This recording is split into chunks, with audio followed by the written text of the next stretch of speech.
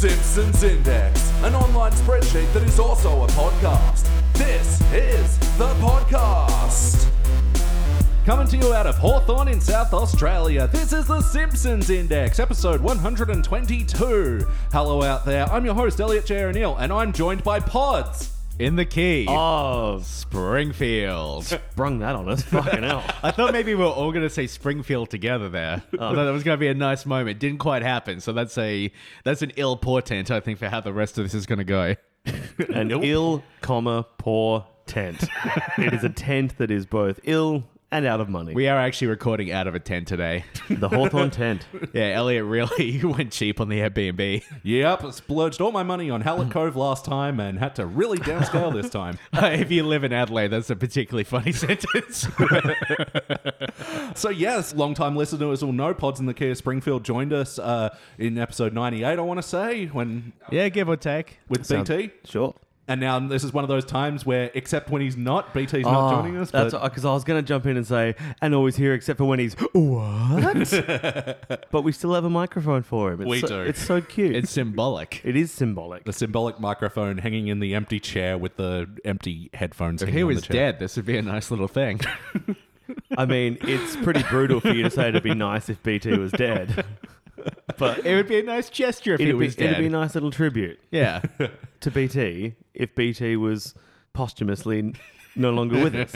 We're glad you were alive, buddy. So yes, James and Nick from Pods in the Key of Springfield. Yes, How are we I'm doing, guys? James. He is Nick. Hello. Hello. I'm doing good. How are you, Elliot. Hello. I'm good and I'm excited and ready to do another episode of The Simpsons Ready Index. for what will inevitably be the best episode of The Simpsons Index ever recorded. I'm calling it right here and now. It will be. We're going to make it happen. Calling it very early. Yeah. I'm setting expectations sky fucking high. Okay. Point of order. A minute ago. Point of order. Nick stinks. Ha! Already there. Oh, fuck. Swish. Got me. A minute ago, you said it would be nice if BT was dead. Now you're saying that without BT, this is going to be the best episode of The Simpsons Index. I feel like BT is getting a pretty hard run here. BT's fine. No, he's a good boy. We like you, BT. He's a good boy. And joining us for The Simpsons Index is a podcast where we watch and review 3 episodes of The Simpsons at a time. There's a twist. Each episode must come from a different decade. And starting out tonight, we watched an episode from the HD era. This was Season 25, Episode 15, The War of Art. First released in March of 2014, it was directed by Stephen Dean Moore, written by Rob Lezebnik. In this episode, Lisa begs Homer and Marge for a guinea pig, and they get her a guinea pig, and then the guinea pig destroys the sailboat painting, which leads Marge and Homer into getting a new painting from the Van Houten's yard sale, which turns out to be a very pricey, valuable work of art. Guys, what do we think? My main thing is, what happened to the guinea pig? Like, there was nothing at the end of the episode to tag back in on the guinea pig. Oh, that guinea pig's dead. Fuck. They don't have a long life expectancy. It's entirely plausible. Poor little BT. Little BT, the little guinea pig. BT, the GP. So I'd like to come right out the gate with a surprising and controversial opinion about this. The right. Season 25 episode of The Simpsons. Kind of liked it. Thought it was pretty good. Yeah, well, I actually brought this episode to you because I realized when I was doing the episode selection that half of the episode you guys have reviewed for The Simpsons Index have been unanimous failures. Well, we are grizzled fucks. Like, we don't like things as a general rule. We are angry young men. That is a very good point. We are 12 angry men. Despite only Divided being by 4. Yeah. Well, no, despite only being 2 men, Yeah. James and I are so angry. Nick, that this is the third time you've brought up 12 Angry Men today. I don't know why it's in my head. On the drive here, I mentioned 12 Angry Men a couple of Have times. you seen the movie 12 Angry Men? No, but I've been in a production of 12 Yeah, I Angry Men. know. I guess the listener doesn't. But yeah. Yeah, I was a security guard. He wasn't one of the angry men, though, wasn't he? He No. was just a security Maybe guard. the least angry character in the whole thing. Yeah, if anything, I was just curmudgeonly. Well, yeah, so I didn't want to bring you guys any more sort of stinking failures. Yeah, for a HD era, this wasn't entirely unpleasant. No, it was all right. I mean, there are a couple of very HD era things that I didn't like that I'm sure we're going to get to. Well, let's get into them. So starting out with the questionnaire, Nick, for better or worse, what's a moment from this episode that stands out to you?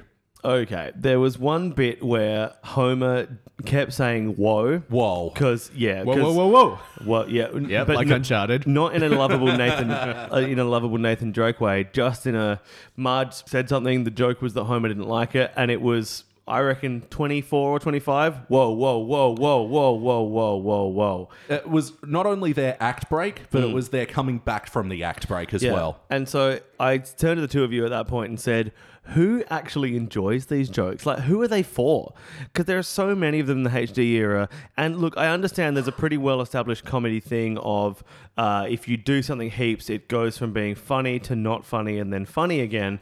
But that doesn't happen when it's just whoa. I don't think that applies when the first instance of it isn't kind of funny in and of itself. Like the rake gag from Cape Fear is funny because being hit in the face with a rake is pretty funny in and of itself. Yeah, especially just if saying it's the pointy whoa, end. it's not funny. It's not funny unless you're Nathan Drake.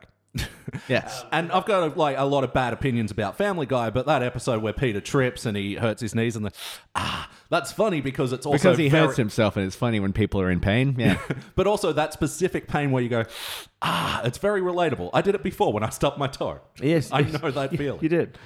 So that's the moment that stands out for better or worse. It stands out for worse, Elliot. E-Train. Thank you, N. Train. I'm trying to think of another sort of train. It would have been amazing. In caboose.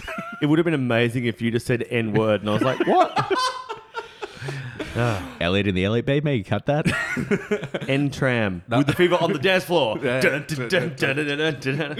So how about you, James? For better or worse, what's a moment from this episode that stands out to you? Well, the very first question that really came to me while watching this episode is, what is the nature of art? What does it mean for something to be art? Is the Simpsons art? These are the existential questions we have to ask ourselves, I think, when we're talking about an episode like this. But what really stood out to me about this episode of popular American animated sitcom The Simpsons, compared to a lot of episodes from this era, is that it actually has a plot and a story where I became relatively invested in seeing what was going to happen next. I actually kind of gave a shit about where it was going, what was going to happen, what the resolution was going to be. And this is an episode about adults. Once all that guinea pig shit gets out of the way, this is an episode about adults having like a problem that is actually kind of complicated and needing to work through it, and people having like different viewpoints and different understandings of what the issue is and needing to talk through it and discuss it. You know, it felt like it was written in a way that actually got me invested in what was happening and made me care about the case and made me consider where I would stand on this particular issue. And I like that a lot. Yeah. I particularly liked that when Homer decided that he was going to help Kirk figure out whether or not Kirk was the one that bought the painting, it seems like an altruistic thing to do until you realize that Homer's only doing it because that's actually better for him. I really enjoyed the way that was written, because it could have been someone else who decided to help Kirk, but Homer doing it in a way that only satisfies him. Yeah. It is much better written than a lot of the other HD there's a certain like narrative complexity to this where they actually present something that is... There's at least some gray area in the narrative of this story about whether this painting that they have purchased very cheap from the Van Houtens, whether they intrinsically owe them some money. It's just like the plot of that bad Larry David film, Sour Grapes, but better than that. Does he purchase some grapes that turn out to be expensive? Well, this is about like there are two relatives in Vegas and one of them lends the other one $1 and he puts it in a machine and wins like $500,000, and there's this whole debate about whether he owes the other guy any of the money or not. Yeah, he owes him $1. Yes, that's what he says. Yeah. It's like the Jan Flutto case from Dumb People Town, where not a podcast that I particularly enjoy anymore. But take that, Dumb People Town. Nobody's safe on the Simpsons Index. Dumb People Town, population U. Yeah. We're coming for you next, Serial. Sarah Koenig, watch out. Yes. But yeah, the guy who loaned his girlfriend $50 to play the slot machine, Jesus. She wins $50,000, and he's like, hey, but the casino's policy is the person who presses the button is the winner. And Did I tell you about the time that I was once at a casino and right, here's the deal. After a gig, I went to the Adelaide Casino. This is probably 11 years ago now. And we were on a blackjack table, but they weren't playing because some drunk guy had spilled an apple martini all over the playing surface. Was it you, Nick? It wasn't me. And they wouldn't let them play with a damp surface. So then we were just standing around and I was like, oh, this is weird. And then the dealer was being really rude to the drunk guy that spilled the stuff in like a kind of, because he was like, oh, come on, just fucking play it. And I was like, well, I can't play because you spilled your fucking apple martini all over the table, you idiot. And I was like, this is entertaining. I'm going to sit around and watch. And then the guy, to me and my friends, he's like, hey, stick around because I really want to play. Stick around because I need someone to play with. And then he slipped us $50 under the table. And then they got a hairdryer, like literally a hairdryer, and started drying the table. But the drunk guy was so abusive that he ended up getting kicked out of the casino. And then me and my mate go, sweet, $53. We just got $50 off this guy that got kicked out. And then you lost them all. We drank them all. Okay. You drank the money, you blended it up, and you poured it down your gullet. Ooh, a cashtini. We traded it for goods or services. Okay. So you traded it for a peanuts. bunch of $1 coins and drank those. Yeah. Good. Yeah. This guy's paying off. And after I drank the coins, you could say that you could have seen a change in me. Ooh. Could have seen change in me. Nick, that was pretty solid. I'm not laughing, but I appreciated it. Change. Okay. Very good. Change. Well, yeah, I really enjoyed, the complexity of the argument and exploring the nuance of that grey area. And also later on in the episode, what stood out to me was the whole idea that the art was a forgery anyway. And then Mr. Ziegler, played by a guest star of the episode, Max von Sydow. Max von Sydow. Is it Sydow or Sydow? Or? Sydow, I don't know. You guys both appeared very excited when this guy came Well, up. I Who really is this liked that person? scene where he handed the plans to Oscar Isaac and said, "This will make things right." And then Kylo Ren appeared and shot the laser, and he stopped it with his mind, and then he kills Max. Oh, no. Then the Force awakens, Nick. It awakens. We need to watch Star Wars. Oh, God. All 14 of them at this point. Yeah. What if you really like Star Wars, Nick? I don't think that's going to happen. It could. I don't think it will. Nicky was also the father in The Exorcist, the priest father? Okay. The priest father. Yep. As Have in you seen The father priest. Exorcist? No, but it's the one that Reagan. Reagan, she's the little Yep, that's true. demonic spew girl. Yep, Vomitina. Max von Sydow walks in and he hands her the plans for how to get rid of a demon and says, "This will start to make things right." Yep. He was also in Minority Report. Yep. Pretty sure he had some plans in there. Yeah, he saw the plans and said, "This is how we make things right, by killing people before they commit the crimes." Except in Minority Report, wasn't it a series of floating screens that he controlled with his hands and handed to people? Yeah, basically. Yeah, I see. He plays someone called Three-Eyed Raven in Game of Thrones. Yeah, he meets Bran, and I don't want to spoil Game of Thrones for people, but little Bran, he's got a little adventure with Max von Sydow. Is that the one that went on to invent cereal? You're thinking of Sarah Koenig. No, I'm thinking of like All-Bran.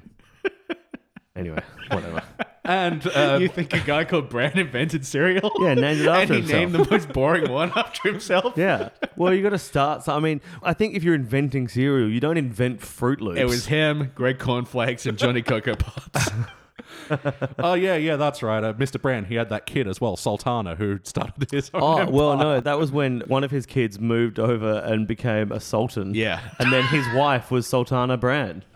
Oh, fucking cool. He was actually, his surname was Pepper as well, and that's how we invented the concept of seasoning your food. Shoop, badoop, shoop, Yeah. badoop, badoop. Exactly. All four of their kids. Yes. Yeah, so I liked the whole exploration of the, if an art piece moved you, even if it was a forgery, does that change it? And I'm still like, well, I mean, it does taint the memory of it. Like, you can't unknow that, so... Yeah, well, I don't know, like an episode that actually deals with the complexities of what art is, even, I don't think it goes super deep into it, but it's interesting that it does anything at all with it. Yeah. Super deep, it goes super deep. Super deep, yeah. Well, especially, like, to me, the majority of the HD era episodes are, on the shell, it looks like something that resembles The Simpsons, but it's mostly hollow inside, Having said that, I do feel like this episode does Marge a little dirty by not acknowledging the fact that part of her backstory is that she really wanted to be an artist, and she is a talented artist. And I believe canonically she painted that painting that gets ruined at the start of the sailboat, didn't she? It is established at some point, and like I seem to remember, Homer like wanting to hawk it. Mum and pop art, I think, that episode. Yeah, that's right. And she like looks at it and is like, you had a lot of talent, kid. Man. I'm Marge. Yeah. Yeah. Classic Marge.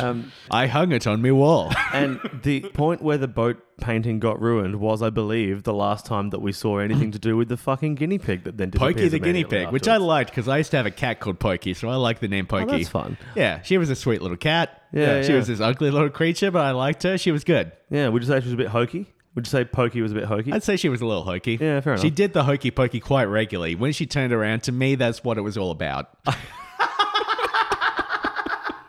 Very nicely done. Play count. How many times before today have you seen this episode? Was not even aware this episode existed. Big old 0. Yeah, I think I've seen this maybe twice before. Actually, my biggest memory of this episode is the scene where Homer first arrives onto Isla Verde and he's being spruiked the Stroppo, the alcohol in this, that's made of blended capers, I think. Yeah, they really went all out on that Streppo. Yeah, and it ended up being kind of funny, which is unusual for an episode from this era to like really double down on a joke and then for the joke to be kind of worth doubling down on. Yeah. Oh, even like the episode tag at the end, the post-credit scene, it was just usually the biggest load of bullshit of any Simpsons episode. Yeah. Yeah, the Little Strappo documentary was good. It's weird because that actually paid it all off for me, because when they kept doubling down on this weird alcoholic beverage made from fermented capers, they kept doubling down on it so much, and I was like, but it's not an inherently funny name. I don't really get where they're fucking going here. But then, the post-credit payoff sequence actually made it work. I like that the slogan for this drink is apparently Streppo, lose everything. Yeah. Because you got to lose yourself in the music the moment you got to never let it go. You only get one shot to not miss your chance to flow. Because opportunity only comes once in a lifetime. That's my opinion. And that's what I think about drinking. All right, thank you. You look exhausted. lose everything is a very good slogan for a spirit. Yes. So with the way I watch the HD era episodes is by downloading perfectly legal files, and on every season 26 they have like the Tonight on Fox bumpers, Brooklyn Nine-Nine and Family Guy. And the one for The Simpsons that's on all my season 26 episodes is Homer going, when he originally gets handed the Strappo, and he's like, sounds delicious. It's not. That's a good line delivery. It's fine. It's good. It was a better delivery than I expected, because I thought they were going to like really overplay it, but they came out quite understated, and I liked it. Yeah. There is actually a bit more about this episode that's a bit understated, but yeah, the overt moments like the whoa, and even like whoa. And even like Kirk's blushing moment when Yeah. Man, they don't overplay that too much. we only just watched this and it already feels like such a distant memory to me. And I enjoyed that when you started saying how I watched season 26, and I was going to jump in and be like, through gritted teeth and squinting eyes, like, because that's how I seem to be doing it. Yep. This wasn't that bad though. This is season 25 though, isn't it? Yep, but tomorrow with another podcast, we will be watching a season 26 episode. Oh, God. More on that later. But for now, let's talk about the wackiness. What are some of the cartoony elements of this episode that stood out to you guys? This one, it didn't feel as wacky as I expected, honestly. It feels relatively grounded in a lot of ways. Like right at the start, Lisa is actually acting very childish in a way. Like I've often said on our podcast, Pods in the Key of Springfield, don't forget to subscribe and rate on iTunes. That smash that fucking notification bell. Exactly. I really like it when they let the kids be kids, and I feel like there was a lot of that very early on. I don't know, like nothing's really jumping out to me as super wacky in this one. There was another one of those extended moments with her like jumping around to all the guinea pigs, and as much as that did drag, I was like, yeah, Yardley's actually really killing the whole the kid vibe. She's really getting into it. And there was one line delivery in particular. She went up to one of the guinea pigs and says like, "It's so fluffy," but with a really childish laugh. Like she broke it's up. So fluffy. Its fur is so thick. But breaking up one of the words with a childlike laugh, that was a very, very, very good delivery. Yeah. As far as wacky things go, I actually think the entire guinea pig setup is an extremely wacky thing, just in terms of the only reason we had the guinea pig setup, which was the first fucking third of the episode, was so that the painting could get broken and they have to find a new painting, and then we never saw or heard from the guinea pig ever again. Yeah, it appears on her shoulder a couple of times, but as a major story point way, no. I also think the guinea pig was drawn alarmingly non-cute. Oh, yeah. Like, they could have made it a much cuter guinea pig. It had charm. That was a nice, charming little pokey pig. Pokey pig? Yeah, looking at my... Yibbida. Yes, exactly. Rex Hunt doing Pokey the pig. Looking at my notes, the only thing that really stands out to me is like a scene that was pretty wacky, I guess, that I actually quite liked, was when they get to that island at the end and there's the warm Speedo vendor just handing out warm Speedos. I mean, look, my underpants are constantly very warm because I'm a sick man, but it's... So the only thing like wackiness I would say is that it kind of moves through some of the story beats a bit too quickly, like the whole Milhouse finding out before his parents did about the expensive art, and like Homer and Marge trying to buy him off. Yes. Like it is literally the next scene that they find out. Yeah, and I find it very weird, and maybe this is just because of some things that have been happening in the Australian courts this week, but the idea of adults trying to buy the silence of a child, that didn't sit well with me. Oh, yeah. That didn't sit well with me anymore. How you going, Cardinal Pell? Hey, Cardinal Pell, fuck you. Fuck you. Yeah, I think that's about it for the wackiness. How about some of the heart moments? Was this a particularly heartfelt episode of the episode index? Surprisingly, yes. There was some stuff in here, like jumping forward a little bit, like the way this ends, where Homer commissions the forgery artist to like paint the new boat, but also like when he gets the picture of the Van Houtens at the end. Yeah. And what's her face, Mrs. Van Houten, unwraps it and looks at it and like, you know, they kind of reunite. I'm like, oh, this is nice. Yeah. This is genuinely nice. This is like based on like real character moments and actual emotional depth. It was nice. It was a nice episode. I somehow completely missed the story beat that it was Homer that commissioned the portrait of the Van Houtens, which makes that moment much more sweet. Yeah. Because when I saw whatever her name is, Milhouse's mum, when she unwrapped it and then was like, oh, it's a portrait of us, I was like, that's weird. Kirk wasn't on the island. How did he get this done? But Yeah. if it was Yeah. Homer, that makes much more sense. Yeah, because a lot of the episode is about like Homer trying to justify potentially screwing over the Van Houtens, Yeah. and then you know there's this nice gesture at the end. Nice gesture. and it reunites everyone, and it genuinely works. Yeah. What a solid episode! I would have felt a little bit more heart, though, if he also commissioned the jukebox painting as well. Yeah, I wasn't sure what was going on with that, whether that was a commission or what he. I suppose if people haven't seen the episode, they have no idea what we're talking about there. It's not really that's- worth explaining, though. No, I have to assume that people have seen the episode. Otherwise, yeah. They haven't, though.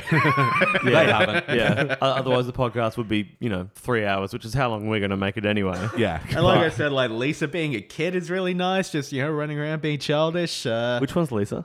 She's the little girl, but not the really little girl, like the middle little girl. The middle little girl. Middle little. Yeah, right. She's the Jan Brady, I guess. No, yeah, Jan. Jan's the middle one, right? Yep, Because you got Marsha, you got Cindy. And then you got Jan in the middle. Yeah. Then you got Alice. Then Yep. you got Carol. You got all the Oh, kids. Alice is in the middle. Alice in the middle? Oh, she's in the middle of the 9 frame, yes. Yeah.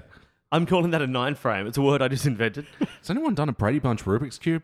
Oh, I suppose all sides would be the same. Imagine a Brady Bunch Rubik's Cube. You got to match up the people who are fucking each other. No, Every because side. it'd be one of those things. So the credit sequence was them just like periodically changing expressions and like looking down and looking across and looking up and looking to the left and looking to the right.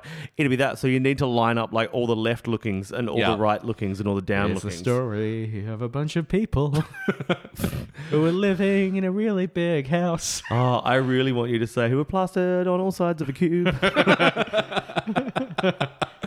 So ultimately, though, guys, did this feel like an episode of The Simpsons?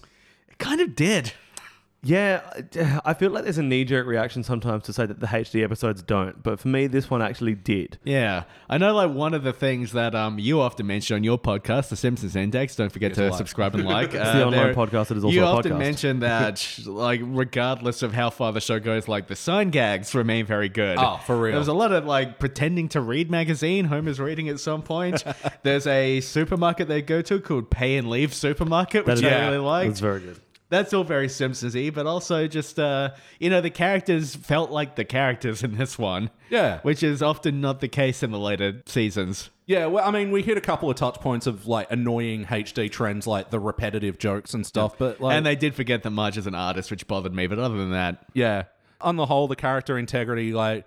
No one was being awful versions of the characters we've come to know and love, and... I was very surprised to hear Luann, that's her name. I was very surprised to hear Luann's voice. It feels very different to the voices that Yeah. Yeah. I think you said it as well in the episode, James. Like, you forget that they're age sometimes. There's a news chyron at some point that says brush with hateness, which I take as a nice reference to brush with greatness, the earlier episode. I hung it on me wall. I'm Ringo, by the way. Thomas the Tank Engine was having a very hard day. Out. Yeah, sure. All right. Sometimes I don't say words so good, Nick. Thomas the Tank Engine was having a very thick day. Thomas the Tank Engine was so thick. God damn it. It's your turn, Percy. Sound like that. The fat controller was extremely thick. He was. He spelt it with 2 C's and no K. Oh, God. Is Kirk's ex in this episode meant to be the one who is changing wigs back in A Millhouse Divided? Oh, Stella. Yeah. Starla. Starla. They looked very different. To use this again, Starla was a bit thicker. Like She looked like one of the Vegas wives from whatever episode I that thought was. that too. Yeah. Except that wasn't Kirk. It was Homer and Flanders. Homer and Flanders. Homer and Flanders. No Flanders in this episode No at Flanders all. at all. Landerless. But yes or no, would you watch this one again? I think I might actually. Mostly to find out what happened to the guinea pig because I'm annoyed that I didn't see a resolution for the guinea pig story. I would not object to watching again. Like, I don't know. I don't know the context of where I would find myself watching this again, but if it was on TV, I'd say to whoever I was with, hey, this episode's all right. Why don't we watch it? Huh? What are you so afraid of? And they'll say, well, it's the latest season episode, James. I don't know. I'll say, hey, I've seen it before. I think it's pretty good. And then they'd watch it and say, James, you have good taste, impeccable taste, and I'm impressed by this display of it. Let's elope. So, yeah, I like this one. All right. And we often say if we'd watch it again... Elliot, maybe would you watch it again? Yeah, I'd watch it again. It certainly passes the Hangover test, which is like the lowest point of... In that it is better than The Hangover Part 3. Very good. Very good. Bradley Cooper was not in it, though. Wasn't he? No. No, I mean in this episode. Oh, right. Hey, I just want to get another look at you. Have you seen A Star Is Born? No. It's pretty good. Really? It's legitimately good. I really liked it. It looks like such... Like, No, but it really works. It's good. I didn't expect much, but Bradley Cooper's really good in it. Lady Gaga's great. What about A Star Is Burns? Yeah, that's all right. Yeah, all right. That's an episode of The Simpsons. Oh, yes, the show that we're discussing today. What? Yeah, so we'd watch this episode again. Maybe we'd watch it in the context of a playlist. What playlist would this belong in? Simpsons Pets. Yeah. I put in one of the... Is there a Van Houten playlist we got going? This Sure. and like a Millhouse Divided and all... Because, you know, Kirk Van Houten, I think, is a sneaky underrated character of this show. Yeah. I think these playlists are mostly theoretical. Elliot doesn't actually have a bank of playlists, but I like the way you ask permission. Can I include it in this list? Elliot, is there room in the Van Houten list for one more episode? Oh, I guess we'll just squeeze it in there. We'll make space. There's a few episodes about art. I guess you could put it in there. There's like Yeah. Mum and Pop Art, Brush with Greatness. This yeah. one, I hung it on my wall. Yeah. Yeah. Is that going to be the name of that playlist? The I Hungered on Me Wall I hung it playlist? on my wall. Excellent. Thomas. Yes. Peace and love, peace and love. Nick, what would you like to change about this episode? I've been thinking about how I can change the episode and how I can get a resolution to the guinea pig plot. I think that the guinea pig should run away and Lisa should be sad and then Homer commissions a portrait of the guinea pig as well. Oh. I think that would give Oh, that's resolution nice. to the guinea pig story and it would also tie in with Homer being nice in commissioning portraits for people. Yeah. It'd be sad for the guinea pig to run away and we can only assume be killed. But, the portrait wouldn't need to be of the moment at which the guinea pig was killed by the tire of a Jeep.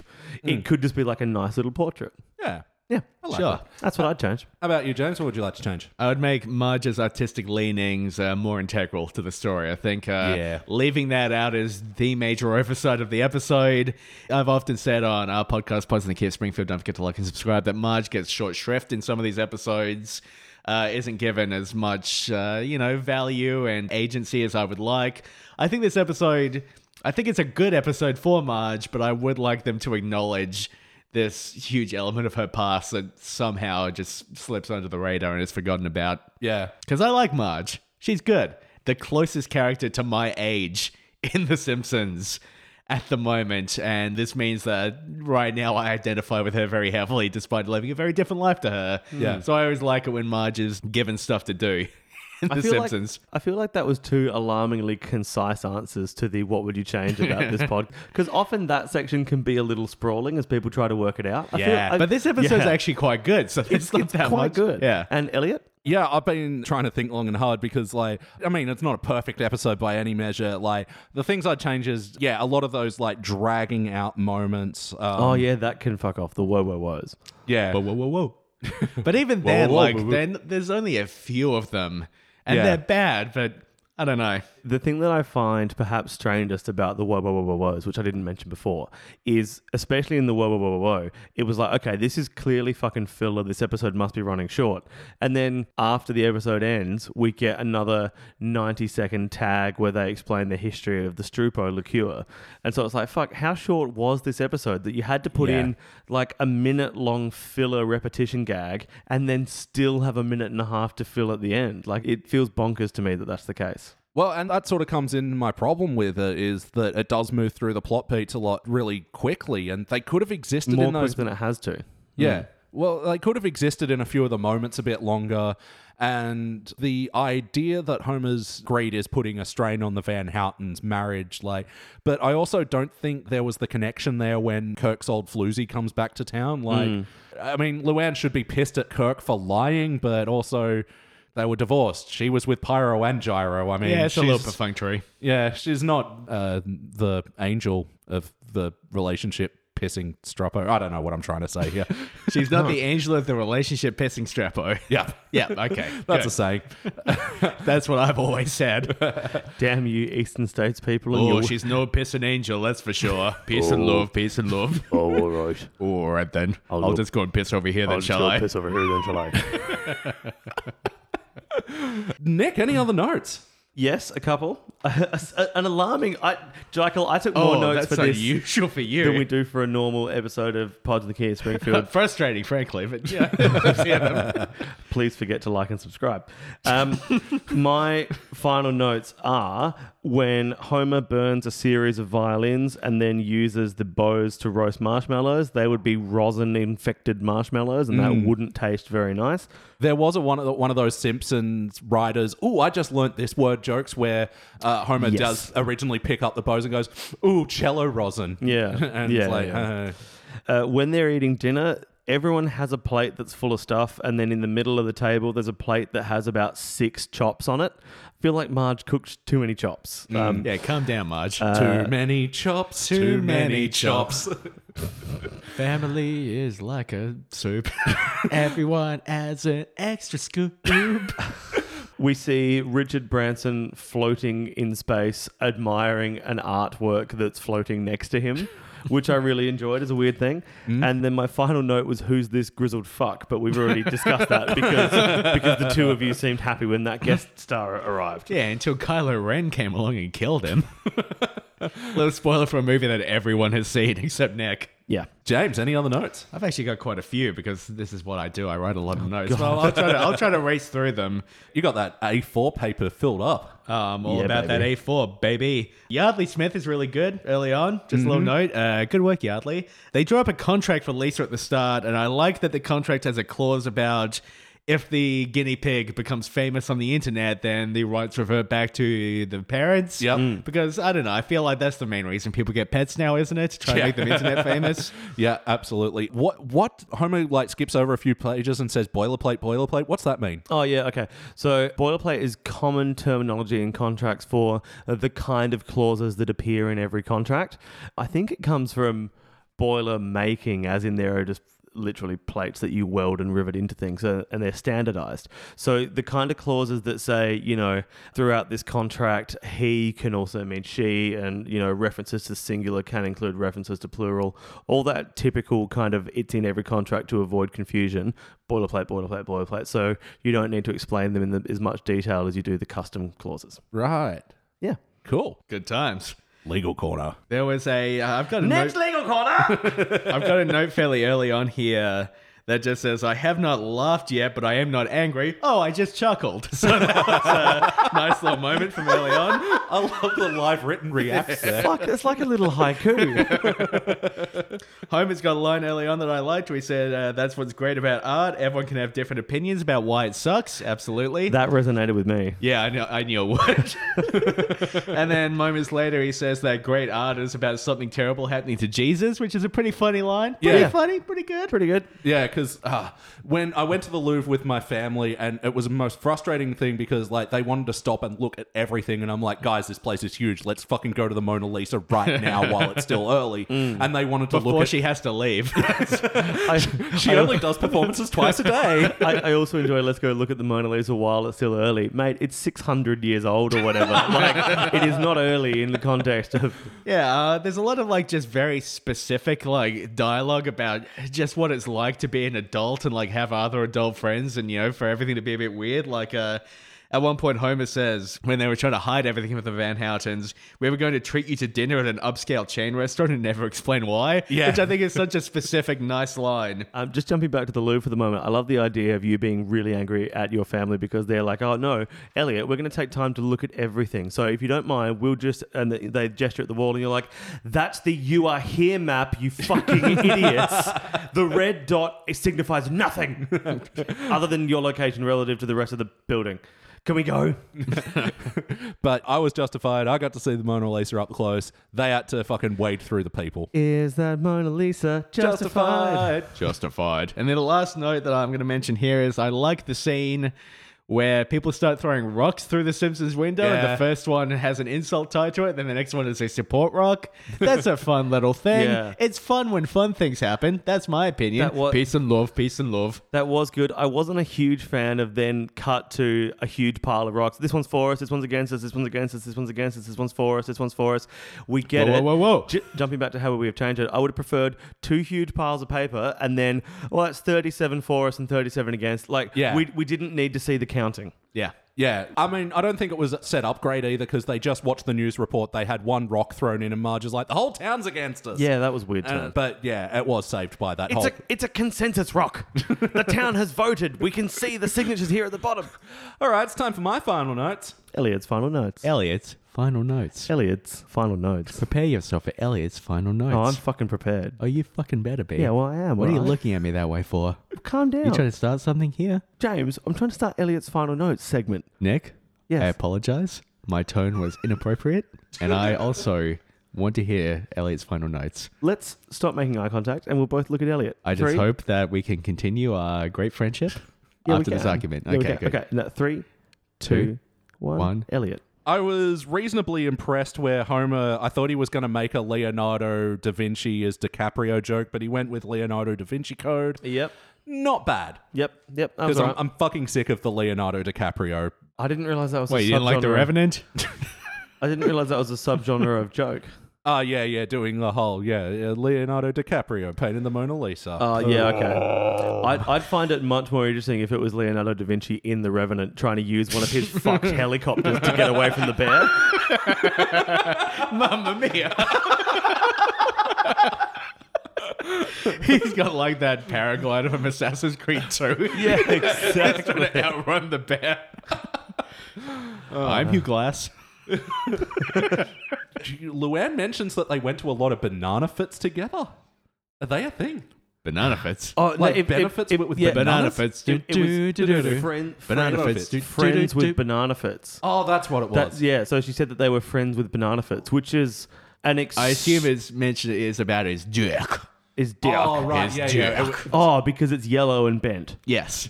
Oh, Yeah. it is yellow, isn't it? It will be yellow. We've seen one dick. One it was yellow. Simpson dick, and it was yellow. And we've seen some breasts, unfortunately, because you bought me that issue of Playboy.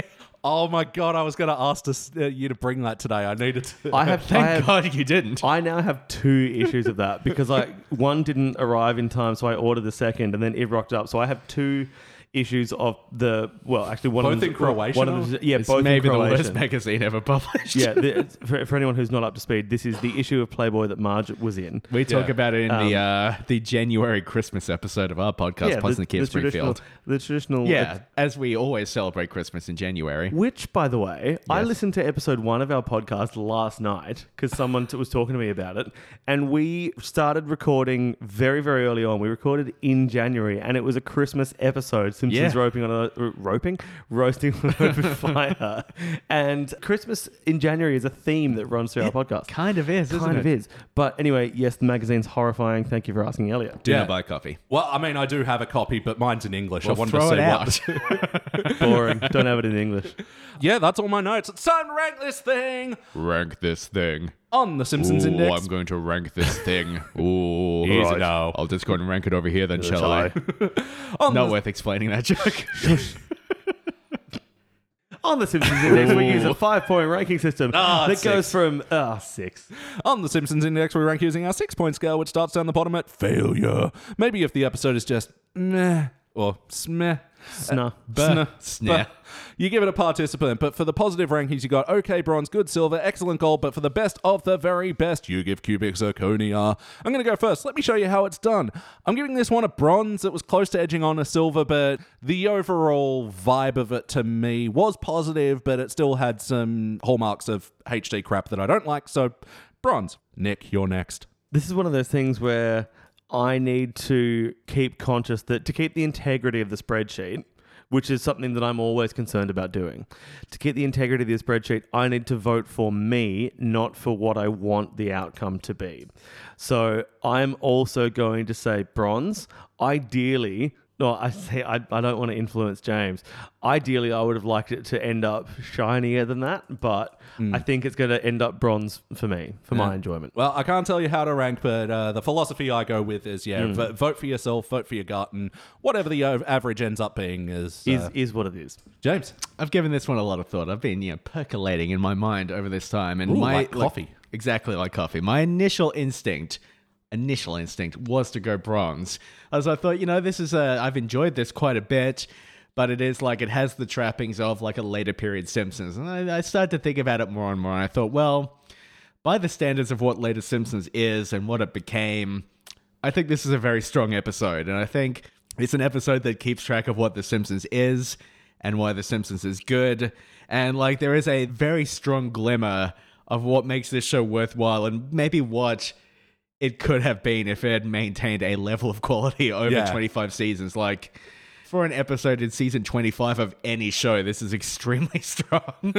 Even though, most episodes of this era are quite bad. And I'm thinking, in terms of the episodes from this era I have seen, this has to be one of the better ones. This has to be like a very good example of this era of The Simpsons. And I liked it, and it was adult, and it was well written. Are you building up to cubic zirconia? No, I'm building up to silver here. I'm going to give it a silver. Fuck yeah. And it's just scraping through on silver. But, just following my heart here, I think bronze wouldn't quite convey the fact that I actually liked this quite a bit. It wasn't just like it wasn't just me accepting, oh yeah, this is not bad. Like, I actually think this is a good episode of television. So I'm giving it silver. Good. I'm very glad that it ended up being shiny bronze. A chunky bronze. And this will end up being a shiny, chunky bronze.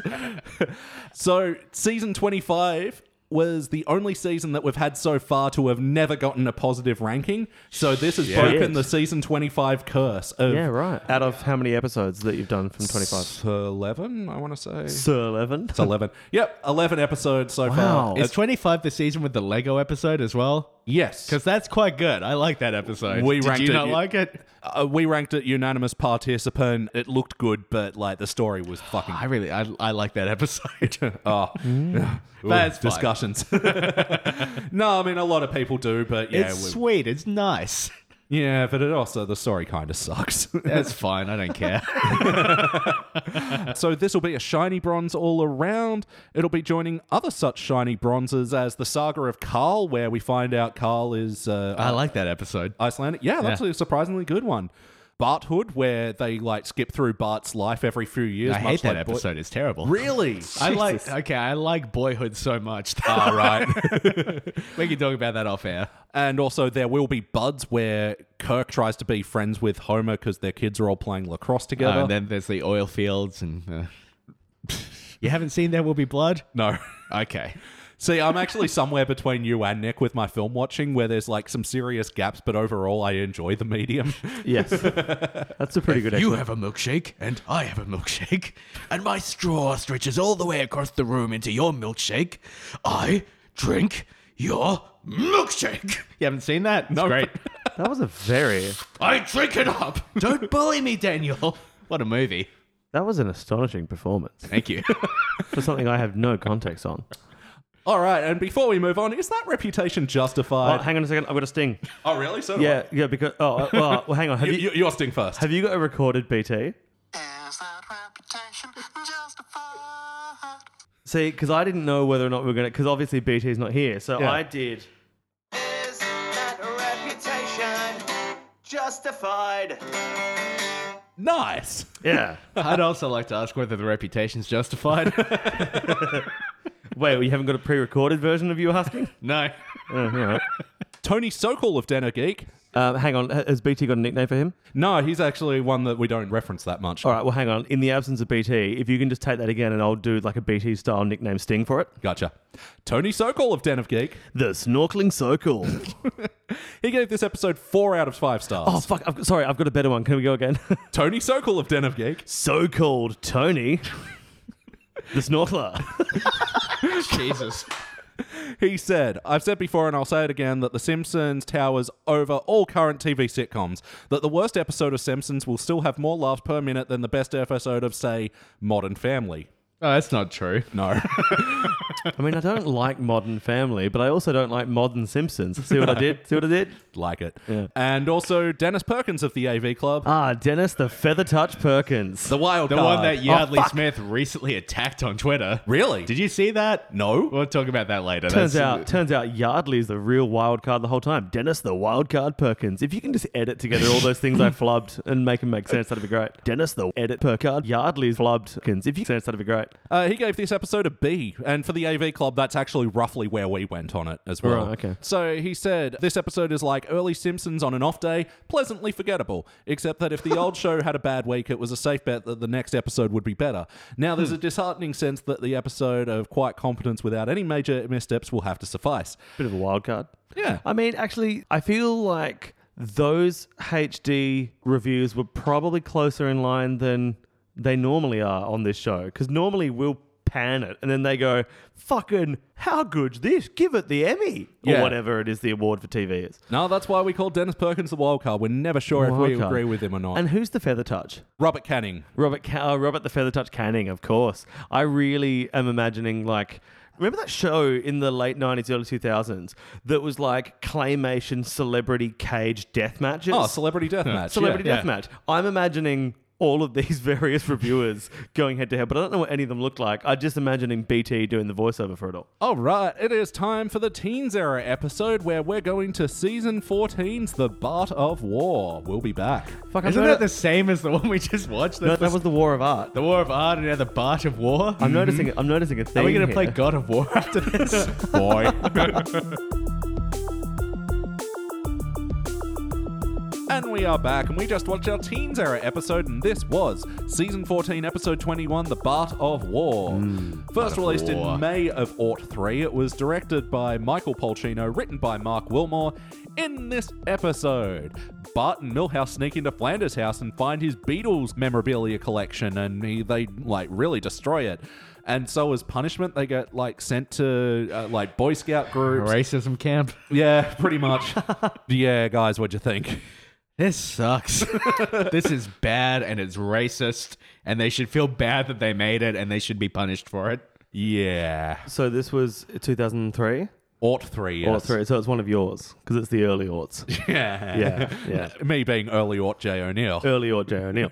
Starts with a South Park parody. Yeah, take that, South Park. It's been so long since South Park has been a thing that I've experienced that I was looking at the Simpsons South Park going, is that what it looks like? Like, I can barely remember anymore. And the joke of the South Park parody is that a robot has O.J. Simpson up its butt.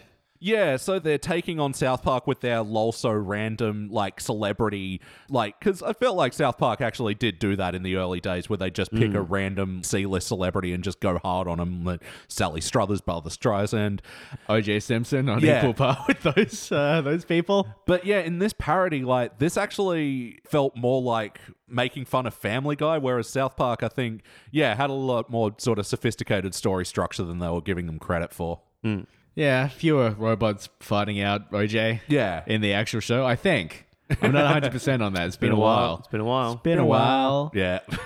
As someone who owned the Stained album that had It's Been a While on wow. it, it is astonishing to me that song has come back into the zeitgeist in such a strong way, because I reckon there was about 15 years where I genuinely think I was one of 4 people in the world that remembered that song. I think it's largely on Scott Aukerman that it's come back. I completely agree, but it's astonishing that it has.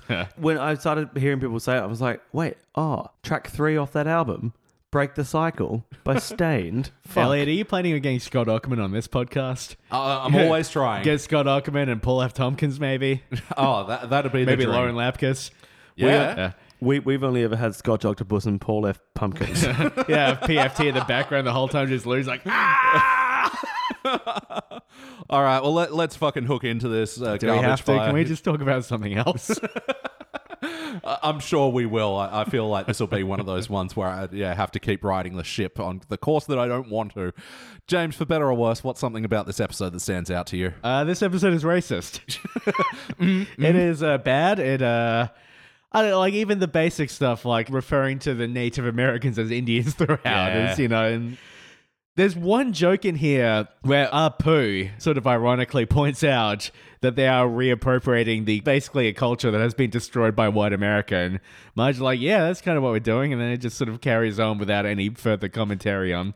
It's like somebody with a little more thought, like did one pass on the script and made a handful of changes, but the superstructure remains the same. And it's upsetting. It's bad. I hate it. Yeah, it didn't even feel like it done in a clever way, like they were like pointing it out. No, it was the one Indian character of the show who, Who like I didn't look into it, but the they have one Native American character in there. It sounded like one of the regular voice cast. I doubt they got anyone in. I didn't look into it. I don't know for no sure. guest stars for this episode. Hell's bells. Nick, what's something about this episode stands out to you, for better or worse? It's definitely in the worst column, and it's when Bart and Milhouse break into the Flanders house because for some reason they care. So Bart and Milhouse, to cure their boredom, tie a string around a fly. The fly goes in through a window at the Flanders house. For some reason, they care. It's all very spurious. It is not signposted as to why they give a fuck about where the fly is. So they go into the house. And while they're in there, Bart finds a photo it's a family photo of the Simpsons, and it says, bless our neighbors. And Bart's like, haha, that's so gay. I don't think Bart knows what gay means. And either little Bart doesn't know what gay means, Little buddy boy, or the writers are deliberately saying that it's bad to be gay. Not keen on either of those interpretations, really. Yeah. It's not good. I mean, I barely even know how to comment on this episode, to tell you the goddamn truth. There is just so little to latch onto this episode. Like, there's not a lot going on. Yeah. It just felt like it was just on TV. Like, I was watching it, but I barely felt like I was watching it. Except, James, the things that I find very concerning are there are two direct, like, intravenous level link-ups with our podcast. Yes, Pods and the Key of Springfield. Don't forget to subscribe and rate us on iTunes. 5 stars, baby. Yeah, so firstly, we find out that Ned's a huge fucking Beatles nerd. Yeah. Which is an astonishing link to our thing, because we've been talking about the Beatles on our Simpsons podcast for a very long time, so it's a nice little crossover. You can go and listen to our episode about the album Revolver if that's the thing you want to do. That's the thing you want to do. And yeah, it's almost like I intentionally picked this episode for a couple of Beatles fans. Yeah, nearly. But then an even stranger link, which I'm not sure that you did on purpose, maybe you did. We've got a running joke of this little voice thing we do of Papa, Papa. We like to imagine for some reason that there's a little boy out there somewhere who will only get blood transfusions if Nick has enough notes on the... It's hard to describe. I'm not sure what the provenance of that character is, but the fact that on 2 occasions, 2 scenes in which Nelson turns to a tree, which he is imagining is his father, and says, Papa? Fucking terrifying. In the exact cadence as well. Yeah. Well, I think that's probably where we got the voice from, but I didn't remember it being this episode. I have seen this episode before. I'm not sure that I ever have. I mean, yeah, it may have been a subconscious pull from you, but it definitely wasn't from me.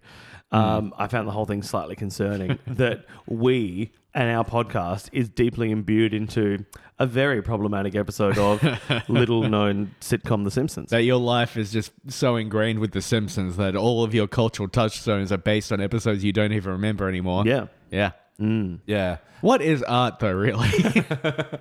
What was a moment, for better or worse, that stood out to you, Elliot J. O'Neill? Tying into the next question as well, like play count, how many times have you seen this one before? May as well. I think it's 0. Yeah, first time. I do not recall any element of this episode, even though it's 2003, which Even all the Beatles stuff. Yeah. And even though I was still watching The Simpsons then, I do not recall any element of this episode as being familiar. Oh, wow. James? I've definitely seen it before, but it can't be more than 2, maybe 3 times. I don't know. It's like I feel like I've watched it maybe intentionally once, and then it's been on in the background in other situations throughout my life, maybe. Yeah, well, this is like one of the last ones that I remember videotaping, and so I've actually seen this quite a few times. And I You remember sat there with your camcorder pointed at the TV. Oh, yeah. You sent it into Australia's Funniest Home Videos. Watch out for your hat, lady. And then You the got hat blows laughs off. from Oh, coast to so funny. coast. Thuffer and Thuckatash. To make you smile. Australia. Australia. Bum, ba, bum. Yeah, so I've actually seen this a good dozen times, I'd say. And I remember at the time being excited because all the commercials were like, they're going to do a big Beatles thing. And like me being a massive Beatles fan, especially at this time, I would have been in high school at the time. And this is like when my Beatle mania kicked off for me. And so I was really excited for all the references. So like I watched this episode quite a bit, but mostly for the Beatles stuff. And there's really not that much in there. It's No. like, hey, we got 4 gags. We'll have Millhouse read the names on these cans. My precious antique cans. Look what you've done to them. It's bad. It's a bad episode and I hate it. Let's end this podcast now. But yeah, what stands out to me is all the Beatles stuff. And, you know, if you look in the background, there is some loving detail where they've pretty much drawn all the records exactly, not even Simpsonized them. And there's, you know, a few nods to Beatles stuff like the Ed Sullivan suits and all that stuff. But like on this watch, I just realized how hollow it actually is. Yeah. And how little it actually makes sense for Flanders, of all people. Yeah, to we be get a in. little scene of Millhouse kissing Yoko Ono, which is weird because he's a little boy. He's just a little boy, Elliot. Yeah. And yeah, it was something I was reading and doing my research that Bart and Millhouse drink the 2 cans that were the Beatles, that are the dead ones. You're saying they're drinking 2 cans? 2 cans ham. 2 cows, that very early internet site where you'd go and download programs. Like you go download Winamp from 2 cows.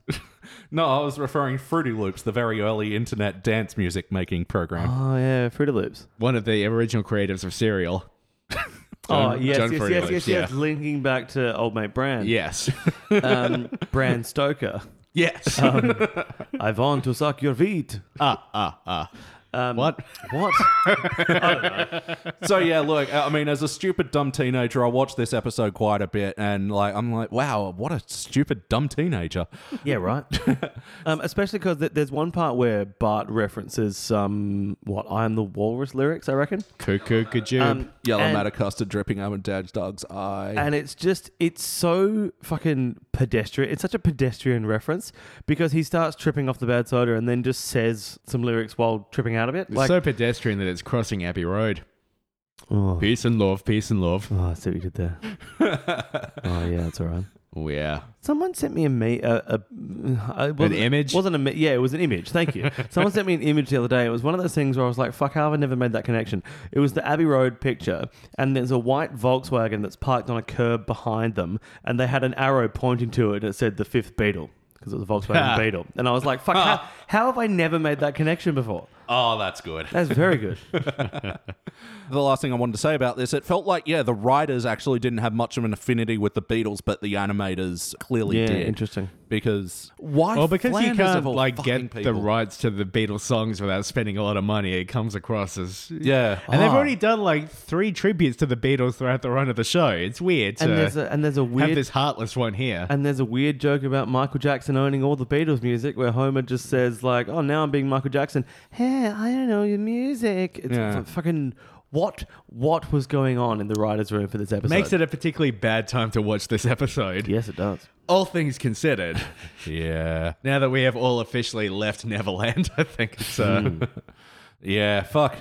Not looking forward to covering that episode in the future. well, Might if leave you it for a even while. can, now that Yeah. they're taking it out of the rotation. So what were some of the wacky things about this episode? Cartoony elements and such. I've got a slightly wacky thing that I saw. So there's You a- are Captain Wacky, after all. Thank you. There's a captain.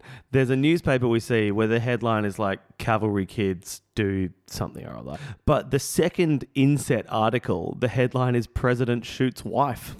What? No shit. You guys were both writing Oh, notes. was while that a flash forward to what's about to happen? Possibly. I looked over at the both of you and I'm like, neither of them clocked that. I'm going to keep that under my hat until the recording. President shoots wife. That's fairly wacky. Except, you know what? In 2019, I wouldn't be that surprised. I don't know if his hands are capable of firing a gun. Tiny little hands. It'd have to be like one of those Derringers or whatever. Hey, Donald Trump, fuck you cunt. All right, Can I so say cunt on this podcast? Absolutely. someone, As long as I'm referring to Donald Trump. yeah, because that's the running joke on Pods and the Key of Springfield. We've used that word twice, and both times it's been in reference to Trump. A third time it was not in reference to Trump, and so we bleeped it. And we just said it on that episode we just recorded earlier. I might bleep that though.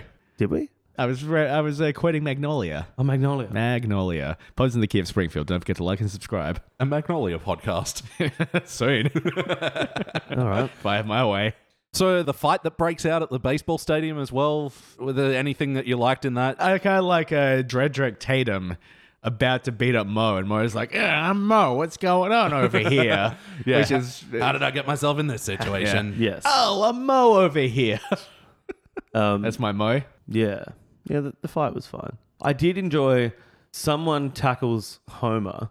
Is it Luann's boyfriend tackles Homer? Possibly. Oh, yeah. Don't So- beat up my girlfriend's don't beat up my wife's ex-husband over here. Yeah. So whoever that guy's name is, Pyro or Gyro. he tackles Homer, and then Barney comes and tackles the other guy off Homer, and I like that. I like that Barney was there going, "Hey, don't beat up my friend." Yeah. But then No, we it's like, really are like the Millhouse in the box factory, hoping there'll be candy in one of the boxes. Just these reaches There's not we have can- to make to find something. Yeah, there's not candy in any of these boxes. So, we're talking about in the last episode about Marge's agency and like, how do you like her sort of uniting everybody with her crying at the end of this? I don't care for it. I don't care for any of this. I don't know. It's just like, it's nothing. There's nothing here. There's nothing, Elliot. How do you do this every week?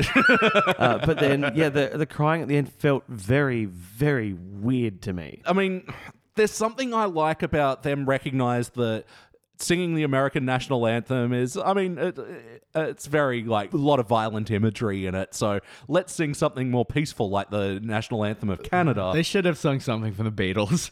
Yeah. Why not? Something in the way where the Beatles. Surely All You Need Is Love would have been a nice tie-up for that. But very good. All we need is Norm. But fucking also the parody anthem that Bart and his little boys sing. So I don't know about anthem. Thick. Sorry. They could have killed like 7 minutes. It would have been great. The parody anthem that Bart and his little boys sing. boys. Maybe that would have been funny if I could have understood a fucking I word of couldn't it. really understand it it. was mixed so poorly. You've got like Database as one of the kids there with an infamously bad voice. Yeah. And just four, Nelson Ralph, he's very high pitched. It's very hard to understand. yeah, four little boys all singing in not quite unison. Possibly all voiced by Nancy Cartwright Yeah, as well. it's just four Nancy's. Potentially. Yeah. Yeah, I'm just going to try and find the parody lyrics that they did sing because, like, that's the thing with a good parody. You want to be distinct with your words Yeah, I and mean, stuff. a parody is nothing if you don't understand the words. Yeah. Because guess what the parody is, Elliot? It's the words. Yeah. Do you think- Elliot, do you ever watch these episodes and get kind of like angry about how, or annoyed by how angry you are over them? As I'm sitting here thinking, I should not be this angry. It's a cartoon, but I'm quite worked up about how much I hated this episode. Oh, no, and I brought it, like, because I haven't seen this one in years, and I brought this one with the intention that, this will be going a little easier on you guys. I But mean, at least Ricky Gervais wasn't in it, I guess. Ooh, look at me. I'm wearing a headdress. Have I offended you? Ooh. I probably wouldn't be allowed into Coachella, yeah? I did have a note here saying Homer wouldn't be allowed into Coachella. But so the parody lyrics were, "Oh, say can you see, back in row double Z, that the team sucks out loud and your fans are all plowed." Who the fuck was responsible for that? hang on a second. Maybe I could hear it. Hang on a second. And I when, just- when baseball teams are bad, do they suck out loud? What a bizarre insult. Hey, Yeah. not only do you suck out loud. What? And the fans are all plowed, meaning drunk, I assume. Oh, right, yeah. Ooh, say, can you see? I'm an atheist. It's me. Ricky. No, fuck Ricky Gervais out of this podcast. He's not in this podcast. We're not talking to Ricky Gervais. Nick, are you offended? Oh, God. No, it's okay. I get it. you I'm sorry. got Ricky. He's bloody... Nobody's safe. He's bloody got me. I like you've been tweeting at Ricky Gervais because you made that poster about him fucking a dog. I don't know, just the way he's like on the poster and he's like looking wistfully. There's just something funny to me about Ricky Gervais in a Netflix special. Fucks this dog. I enjoyed because I didn't know that was a Netflix thing that was happening. So, Oh, right. So I just get a message from you at some point that it is the Photoshop you've done. Ricky Gervais fucks this dog, and you just and your caption is too much? ? I'm like, sorry, what's happening? Is this a real thing? if it's a real thing, I suspect it's too much. Is this like, a new version of that first episode of Black Mirror. All right, everyone, just go fuck this dog. A lot of people have been asking, where's Poochie? Well, let me fucking show you, yeah? Anyway, so speaking of offense, so the other thing, you got to unpack is the whole preteen Braves thing, and like, Yep. got to tread delicately, but the main point I want to raise is, can you imagine if this was like an Australian thing where there was like a scout troop based around Indigenous culture. Yeah. Yep. And shamelessly aping and mocking Indigenous culture. Yeah, that'd be fairly awkward. Yeah. I mean, it's almost like not good. And I feel like it's the kind of thing that was... It shouldn't have been unchecked in 2003, but it was heaps more unchecked than it is now. Yeah. And look, whether it falls into the same category as like the Nazi Warner Brother cartoons that show... I mean, but they were showing Hitler in a very bad light, obviously. But, you know, these weird little relics of the past, definitely not great. Should they be in current rotation? I don't know. There's a lot of stuff in this episode that probably people wouldn't have thought about that much. I mean, white people wouldn't have thought about that much when this episode came out. That's a good point. And look, maybe that is more of a thing in America where they are like doing these troops. That maybe it's just a thing that they were commenting on. But yeah, to have that one throwaway line from Apu like really didn't justify it. But there's also another throwaway line from Marge that indicates that Native Americans like sit around watching TV and drink all day, Yeah. which is bad. Yeah. And Yeah. especially coming from... I mean, bad, but especially coming from Marge. Well, it's framed as a way like Marge saying, "Oh, Native Americans don't do this," but it's meant to be, ironic. Yeah, it's exactly. clearly framed that way because Yeah. it cuts to the next scene. Like that is its own punchline. Yeah. Oh, it's bad. So how about the heart of this episode? Was there any? I mean, I think the writers think there is. I think they think like Marge crying at the end it counts as heart. Yeah. But like whether or not Marge is a good troop leader is never the conflict of this episode. It's taken as a given that she's better at it than Homer. And then I'm just so distracted by the racism that like that plotline doesn't matter to me. Yeah. Like that should not be what this episode is about if you're going to do this plotline. I actually think biggest contender for heart in this episode is when Wiggum says to Flanders, "Are you going to press charges against Bart and Milhouse?" And he says, "No." Well, he says that the courts are only good for telling women what to do with their bodies, which that's is yeah. close to a joke. Yeah, I mean, Like I see the yeah. idea there is like I take that as a commentary. yeah. Yeah. But I don't know. And Flanders had another shitty line was, the boys went all Yoko and broke up my Beatles collection or whatever. And it's like, fuck you. The whole, like... Peace and love. I hate the whole Yoko joke, man. Like, Yeah. as far as I'm concerned, she probably inspired some of my favorite fucking Beatles songs. Like, Number 9. Number 9. it's not without its charm. But no, like, I mean, fucking happiness is a warm gun and shit like that. Yeah. Like, Bang, bang, shoot, shoot. Skate. On fleek. Yes. dab. Jesus Christ. Great Are we the translation. least cool trio of people on Earth? Yes.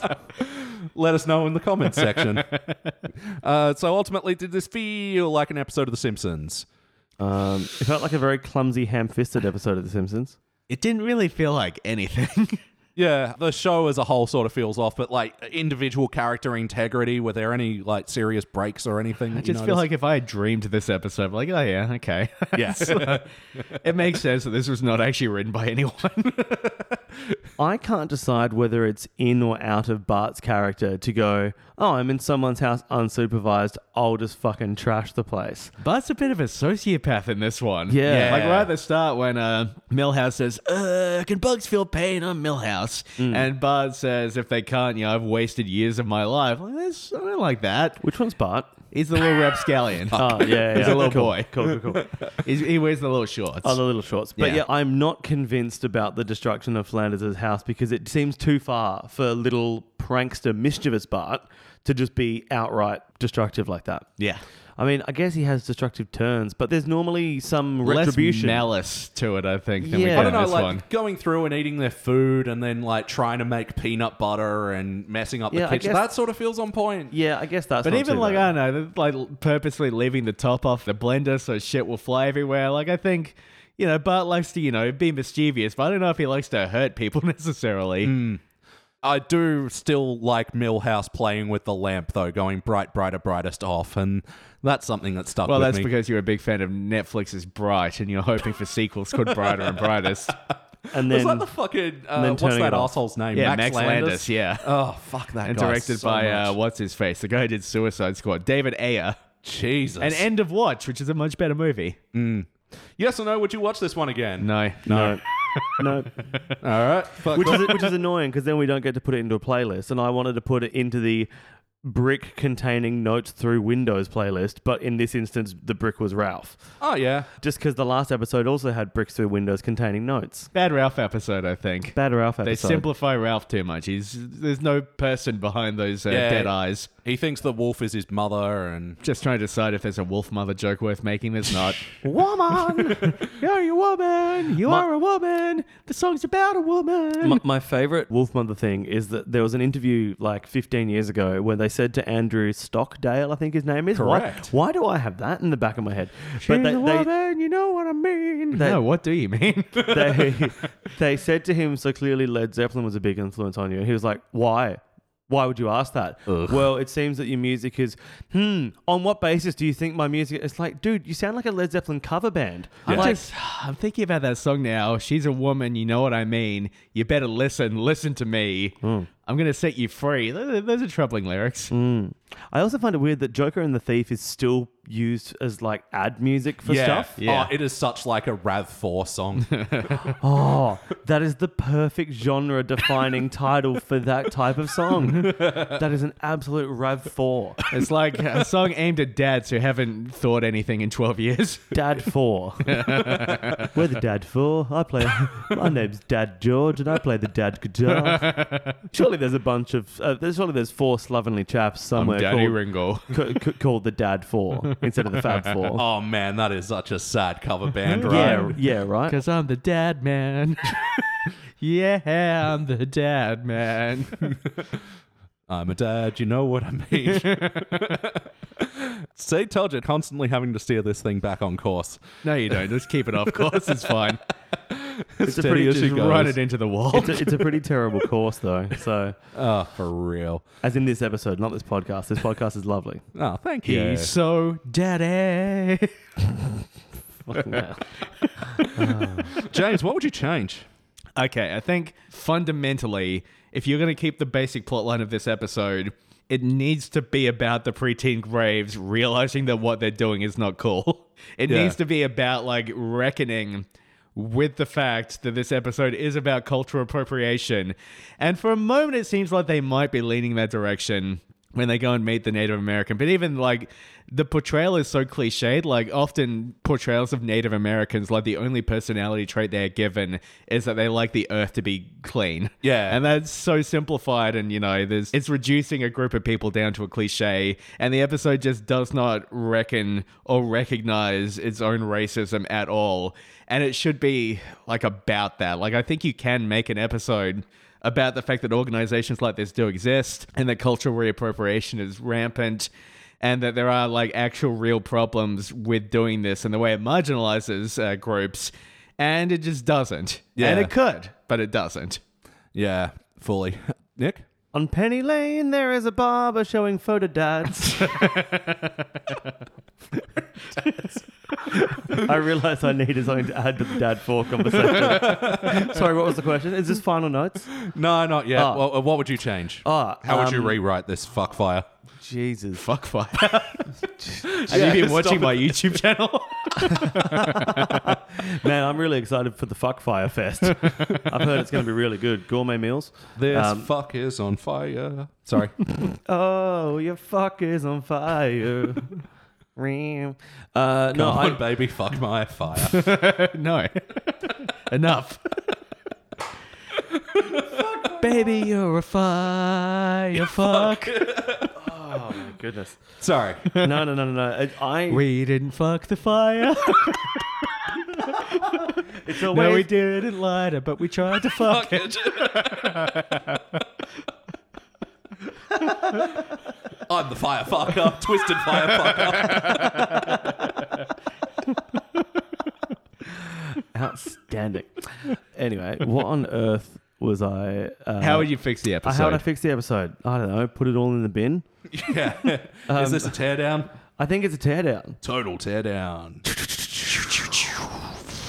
We didn't fuck the fire. Yeah, no, I honestly have no idea of how to fix it. It's just put it in the bin. And as for what I changed, I think it's actually, James, you brought it up that they've done like 3 Beatles episodes, or at least referencing the Beatles, especially Homer's Barbershop Quartet.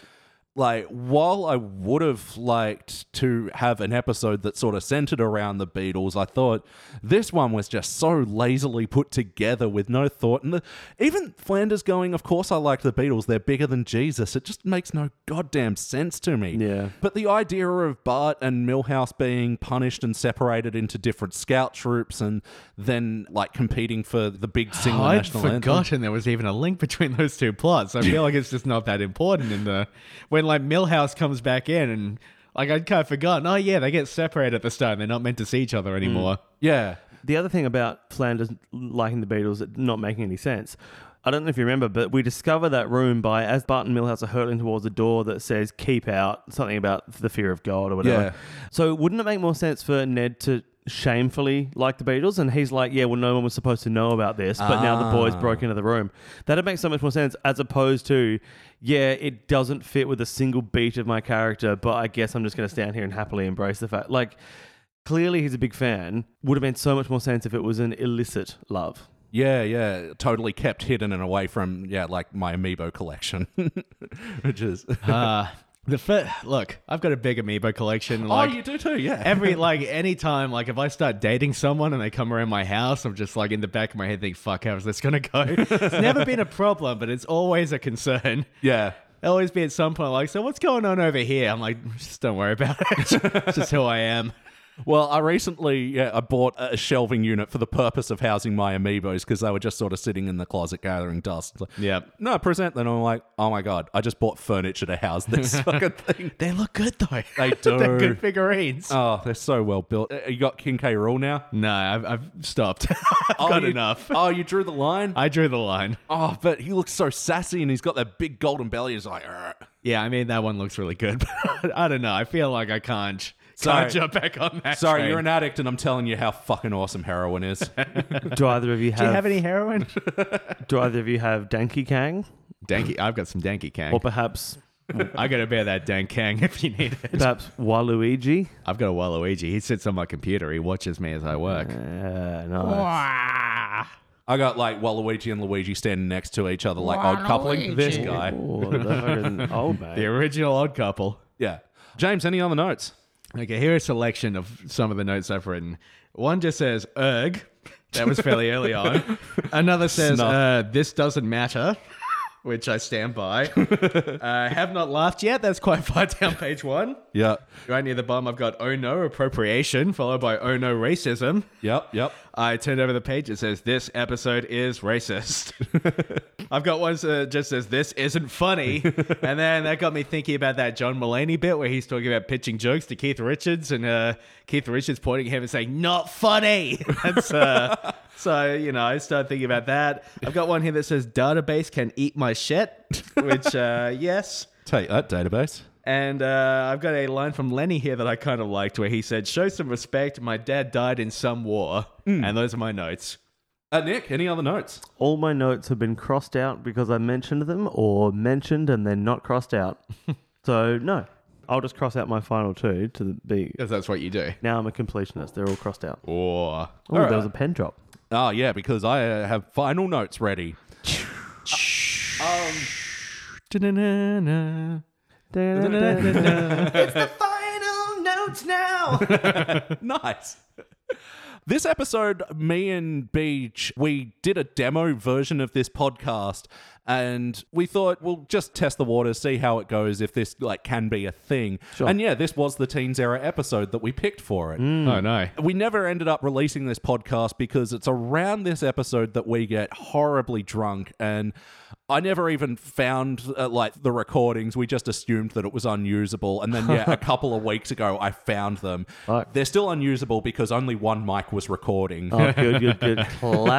Classic podcast demo stuff. Yeah, so I don't think we'll release it, but yeah. Put that one out on vinyl. fucking Chief Wiggum's extended bit about hijinks. Yeah. What an act break. One of those jokes where, and there's a few of these, where the writers, it's such a self-indulgent joke to go like, oh, wouldn't it be funny if we took this unfunny point and laboured it for ages? It's like, no, just move on.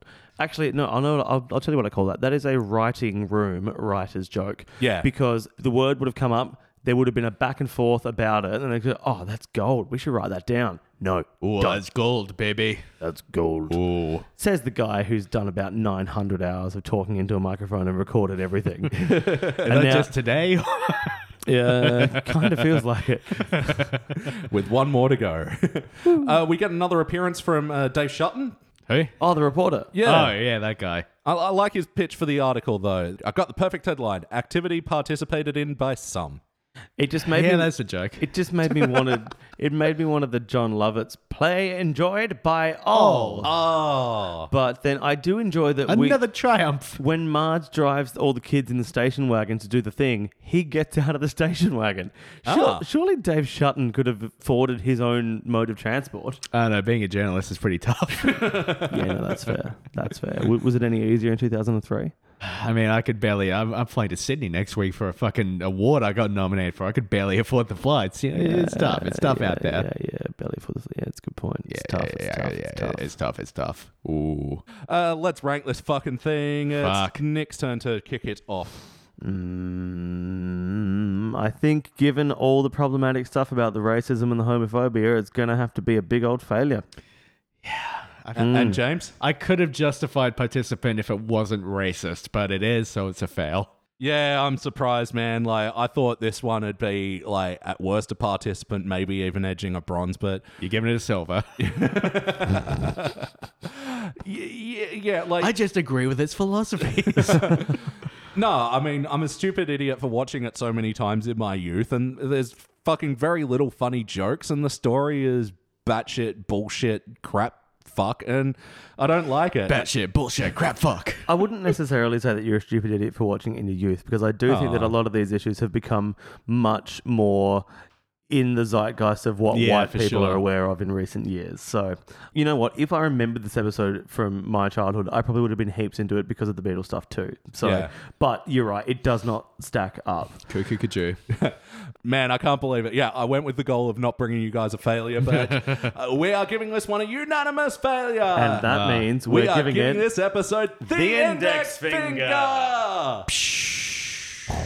This will officially Fuck be you. our earliest unanimous failure. Oh, really? Wow. Previous earliest was season 16's Future Drama, where they do like one of the time hop episodes and Homer and Marge are divorced and Homer's living under the sea. Oh, yeah. Yeah. I've heard it's better down where it's wetter. Take it from me. And we'll be joining the other unanimous failures that we've reviewed together, like Homer Simpson, This Is Your Wife, the Ricky Gervais episode. Did you know he's an atheist? Really? Yeah. Oh, how offensive. I know. The Old Blue Mare, She Ain't What She Used to Be. Yeah. Yeah, with Sebastian Cobb. He shouldn't have stopped that haircut. Sorry. Yeah, that's right. Yeah, the Monorail Redux. And Camp Krustia, the one where Homer fucks. Oh, did we fail that one? Yeah. Okay. I remember you being like on the bordering edge. Nearly gave that participant, yes. Yeah, but it is just fucking insane. Okay, we've done the War of Art, we've done the Bart of War, and now it's time to do another one that has a similar name. All right. Woo. Warhorse. The Steven Spielberg movie. The four warsmen of the apocalypse. We're going to go... You gotta go to war, Billy. Not without my horse. It's basically the plot of that film, I think. We're reviewing the War of the Simpsons. We'll be back. Eleanor Daddy picks up the dads in a church where a wedding has been. Lives in a dream. All alone, their war horses. Where do they all belong? On the front line. Special guest appearance by Barry White. I love the sexy slither of a war horse. I love the sexy clopping of a beautiful war horse.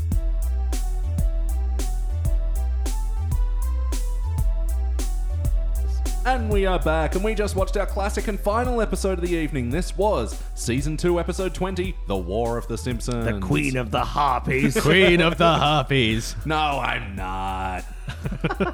First released in May of 1991. Good year for palindromes. Directed by Mark Kirtland. Written by everyone's favourite John Swartzwelder. In this episode, oh come on, are you kidding me? You know this one. This is the one where Homer gets drunk at the party that the Simpsons are having, and so they go on a marriage-saving retreat, and Homer gets obsessed with catching a massive catfish, General Sherman. Guys, what did you think? Catfish. Catfish. It's so thick. My first note on this just says, remember 1991 with a question mark? Even though I was too young in 1991 to remember it, I get real like early 90s vibes from this episode. It feels like that time period, and I like it. It's like stepping into a warm bath. It is a good episode. Yes. I End of approve. podcast. I approve of it. Yeah, it's nice and warm and fuzzy, and there are some things that I don't think have aged the best. But anyway, let's get into those. Starting with you, Nick. For better or worse, what's a moment from this episode that stands out to you? There's a couple, but I think the one I'm going to pick, because it's perhaps the weirdest one, the trope in American TV of taking everyone's coats and throwing them over a bed in a bedroom. Yep. Is that actually a thing that happens? I think it's a colder climate thing. Yeah, it must be, because it does not happen in Australia at all. Just hold on to your own coat. And yeah, You dingus. it's like the idea of like, chungus. Imagine having a party and then you see someone take off their hoodie and you go, "Oh, I'll just put that in my bedroom." They'd be like, "What are you talking about?" Yeah. I'll just have it on my lap, thanks. Or I'll just put it next to me. Or I'll just throw it in the bin. Maybe not the last one. I don't see why not. Throw it out the window like a lane with putty. Oh, did you see that he went to a hockey game and like put like last week, the guy that plays putty did Patrick Warburton? Yeah, Patrick Warburton did the Devil's paint and went back to a hockey game and did the did whole he? "We Are the Devils" thing. Holy shit. And it's like, oh yeah, that joke from 30 years ago. Nice that's one. right. Nice one, Tiger. Anyway, so coats in bedrooms is the thing that stood out to me. Cat in the furnace. Cat in the furnace. It's something that I noticed in New York, especially in my travels there, that there is often a coat rack at the front of bars that... Get a load of this guy. He's been to New York. Wow. So have you. Big. No, I haven't. Haven't you? I've been to Los Angeles. Ah. That's like the New York of the West Coast. I see what you've done there. Hey, I'm podcasting here. So what you're telling me is that if you're fast enough, most bars in New York have free coats. Yeah. Nice. Free coats and free umbrellas. What about John Coates, former head of the Australian Olympic Committee? How does he fit into all of this? What a pull. What about Boots Riley? Head of the coup. Yeah. God, are there any other clothing celebrities? Trouser Stevens? Or... Trouser Stevens. Trouser Stevens. I'm John Scarf. Howdy, howdy, howdy. How about What? you, James? Is there anything from this episode that stands out to you for better or worse? Yeah, the one scene that really stood out to me on this viewing is Homer's memory of the party the previous night, the sort of like beautifully colored and animated. Like, I feel like we never see that exact animation style again with the really like thick lines, and just the color scheme and the way it feels like a New Yorker cartoon, and then sort of devolves into this like hyper cartoony, fairly dark reimagining of the night. I really enjoy that sequence. It's really nice. It's something they didn't do a lot, I think, after like the first 2 or 3 seasons. Something I really enjoy in the shading of the remembered dream sequence is that for a lot of people, like the skin color of their head goes outside the line that is the border of their head. yeah. And I really like that as a weird kind of disjointed, it's clearly not a perfect memory. Yeah. It's a really nice effect. And then, yeah, very dramatic lighting when he starts spinning into the darker reimagining of the party. And he's got to slip out of those wet clothes and into a dry martini. Now that's real comedy. Is that a joke? Sophisticated comedy. There's a fly in the guy's drink, but Homer put it there. He slipped it in as a gag. Hey, James, could you pass me one of those pods? No, not those ones. The ones at the bottom. Oh, jeez. okay. So what do you guys actually, like, what do you think of that scene? Is that a bit, like, icky? Oh, yeah, it's mad icky. I feel like it's appropriately icky, though. Like, the show is recognizing that Homer's doing something pretty gross. Yeah. He's being definitely lecherous. And it may just be a complete reiteration of your point, but the show makes sure that the viewer knows, hey, no one's approving of what Homer's doing. And yeah, even like Maud, like getting freaked out when he comes to church, and already her high button top, she makes an effort to button even further. Yeah, they reference back to it several times to indicate that it is a fairly serious transgression. Yeah. So, I mean... It's also a brilliant line reading by Dan Castellaneta. Oh, for real. One's at the bottom. Which, a little bit of trivia, the only time that our podcast has been in stereo, the episode where we covered this, because we both did accidentally the ones at the bottom in unison, basically. Yeah. And so I split that moment hard pan left and right. So if you listen to that with headphones, it's actually really creepy because it goes from both mono, both in the middle, to just bang for that one line and then back into the middle. That's really cool. That doesn't need to go into the broadcast. I just thought I should tell you. It'll happen. Pods in the Key of Springfield. Don't forget to subscribe and rate on iTunes. Now I'm going to swing my mic away so I can eat my second pod. In the key. Etc. Well, yeah, and part of my other goal today was to bring you an episode that you guys had already done because I'm sort of eating into your future catalog. Yeah, I thought it'd be fun for you guys to revisit one that you'd already done and sort of how did it hold up for in you? this weird war-themed little playlist you've got. It was interesting actually because I don't know that I've rewatched any episodes since we've recorded about them. No. So it's almost like, in some ways, like recording a podcast about an episode before has almost felt like my final word on that episode. And now to revisit one is an interesting, weird feeling. But I enjoyed it. It's a good episode. Yeah. It's a profoundly heartfelt episode. And I'm going to say the moment of the story that stands out to me, and I mean, jumping too far ahead, is that final resolution, which for your podcast earlier today, we watched Secrets of a Successful Marriage. Go check that out in Pods of the Key of Springfield's feed. Links in the description. Yeah, so in that one, we were a bit iffy on the resolution, the whole, complete and utter dependence thing. But this one, even though Homer, he's been a shit throughout the party and then at the... He's so shit. I gotta stop doing that. Fuck. Because the whole catfish going a fishing, that's a sort of a weird thing where he sort of stumbled into fighting the fish. But Yeah, it's a little sweaty. Yeah, Yeah. Especially when, I've got a note here saying, fishing, no. Walking, yes. Yeah. Walking accidentally ends up fishing, no. It's a very clumsy way of getting to the point.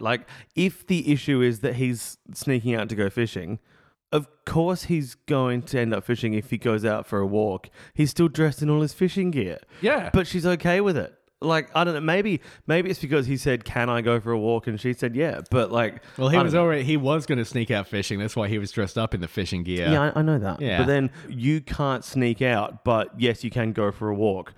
At which point, surely you're going to end up fishing anyway. I've always kind of read that as she is going back to sleep essentially, and is just kind of agreeing with whatever he says, having been placated. But that's probably a fairly generous reading. Yeah, okay.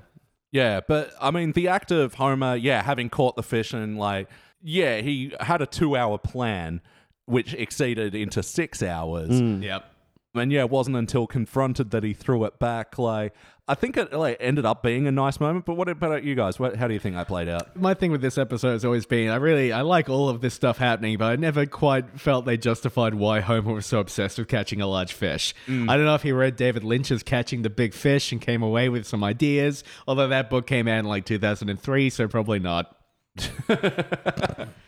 You see, the big fish is the big idea that you try to grab onto, Nick. You understand? I do understand. Yeah.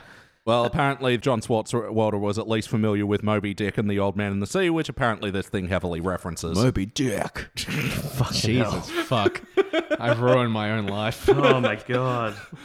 Yeah, I've never really got why Homer's so invested in catching the catfish. And it would have been so easy to, and I'm jumping ahead to question 6 here, but it would have been so easy to put, I don't know, whichever the what would you change question, it would have been so easy to put something in the party about how he has no notable achievements. And that's why he's lashing out drinking. Because then catching the fish would have been a perfectly perfunctory notable achievement. I mean, the problem with that is, this episode already hits very close to home. This guy drinking so much, wandering around being an idiot. If there's something about him achieving nothing, I'd feel even worse about my life. You'd feel seen. Yes. Same. Oh, that's the other thing that sticks out to me. So the whole scene where he's getting drunk and he puts the lampshade on his head, this was sort of not so much a trope now, but it seemed like a trope back in the day to Very get drunk 90s. and put a lampshade on you. Is this what lampshading is? Wait, he's lampshading his own marriage problems? Is that what you're suggesting? No, I mean, jokes aside, like, what is this fucking trope? Yeah, what is that trope? Yeah. It feels very Dharma and Greg to me. What's Dharma and Greg? Which one's Greg? The guy with the lampshade on his head. Yeah. That as a shorthand for drunkenness is extraordinarily strange. Yeah. Just one of those tropey things that just exists so much that you don't question it until you fire up the microphones and the Tascam 4x4 and yeah. Yeah, I'm 31 years Tascam old. 4x4. And Marge and Homer are meant to be like 34 to 36, I believe. Yep. The party they host still looks so adult to me. It looks nothing like the parties I attend. And that's a little worrying on some level. I started thinking about house parties during this as well. And there was part of me going, oh, it's weird that I haven't been to like a proper roaring house party for ages.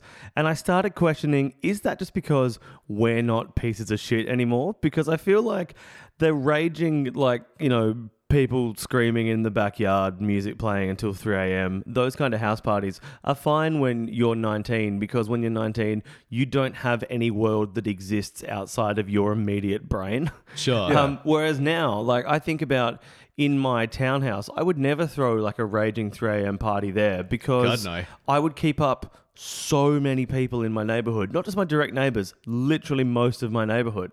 So is it that house parties have fallen out of favor, or have we just outgrown them because we're no longer fuckwits? Well, I guess like this episode is showing like what parties are meant to become after the house party, I suppose. But Home is still treating it like the youthful house party. Yeah. Maybe it's because I don't have enough lampshades. Maybe. But yeah, like the fancy finger food and like the actual like bar where someone's like going to be a bartender. Yeah, and the cocktail that Ned made, I forget what the ingredients are, but Fucking like 3.5 shots in that thing. yeah, and they're all like, one of them was creme de cassis. Like, who's got creme de cassis in their fucking liquor cabinet? It's also just something inherently a little performative about a party like that, I think. Yeah. Yeah. That's sort of like, again, it feels like a very like 90s adult thing. Maybe, I don't know if it happens as much anymore, or like We've just I gotten don't know. more efficient with it. Like with me today, just cracked open a couple of cases, put them in the fridge and put out some Milky Bars and that'll do. Yeah, are we meant to like not be doing this anymore? We're all in our 30s, No, I think that's perfect. all unmarried, no children. Yay. Although I do enjoy the little sandwiches you've got over there on the platter that spell out "Enjoy our party snacks." Yeah. And I am sorry that Jaika went and changed it to "Boy, our party sucks." But Something I noticed in the episode Boy. as well, no one has eaten those sandwiches all night. Were they too afraid to break up the... That's the worst when people just won't eat the sandwiches. I honestly think if you use food to spell out anything, what you are actually spelling out is the inability of people to eat that food, because you don't want to be the one to break the message. Yeah. Like, that'd be awful. I will always happily break the message on a sandwich platter. Not that I've ever seen a sandwich platter that spells anything out, but I would fucking do it. Message on a I'd platter. reach out, I'd take out that chicken Caesar, I'd take the egg salad, I'd go all in. Like, who's spelling things with chicken Caesar? Chicken Caesar salad sandwich. Oh, Bro. right. Oh, like an egg salad sandwich. Those are the two. Sorry, just imagining a salad but spelling out things on a platter. Just on a huge platter. Spelled out in anchovies. Meanwhile, I'm stuck on just a castaway, turkey with cranberry, message on a platter, yeah. Play count. How many times before today have you seen this episode? Upwards of 30, I would imagine. Yeah, dozens. Who knows? Really? Yeah, it's got to be in the 50s. I mean, this is like, season 2. This is just... This like, is informative shit. Yeah, oh, for real. Wackiness of this episode. Starring Captain Wacky, later renamed Homer. It's, yeah. Obviously, there's the size of the fish. It is a big old, It's big a old cartoon very fish. large fish. Something wacky that I enjoyed is how panicked Homer gets at the binding notion of the sign-up sheet. Like, Marge is just writing her name down to express the interest in going to the marriage retreat, and Homer starts screaming, just like, no, what are you doing? Yeah. It's like, well, you can probably just put your name down on that form and not rock up. But Homer is very concerned about how binding it is, and I enjoy that. Maybe the most cartoonish element is the appearance of Hitler in the church. Ah, yes. Yeah. There is a man sitting in the church when Homer goes there who is clearly out of Hitler. There can be no question of whether or not this man is Hitler. He kind of looks like what's his face? Bruno Gaines's version of Hitler in Downfall. I really wanted you to just say, he really looks like Hitler. He looks like a Hitler. Did I ever tell you I used to have a silver dollar collection? Silver Hitler collection. I could never bring myself to spend one of these. I have sort of a phobia. Oh, fuck. Outstanding. He has this halting way of speaking. Which means this guy, this is not my kind of guy.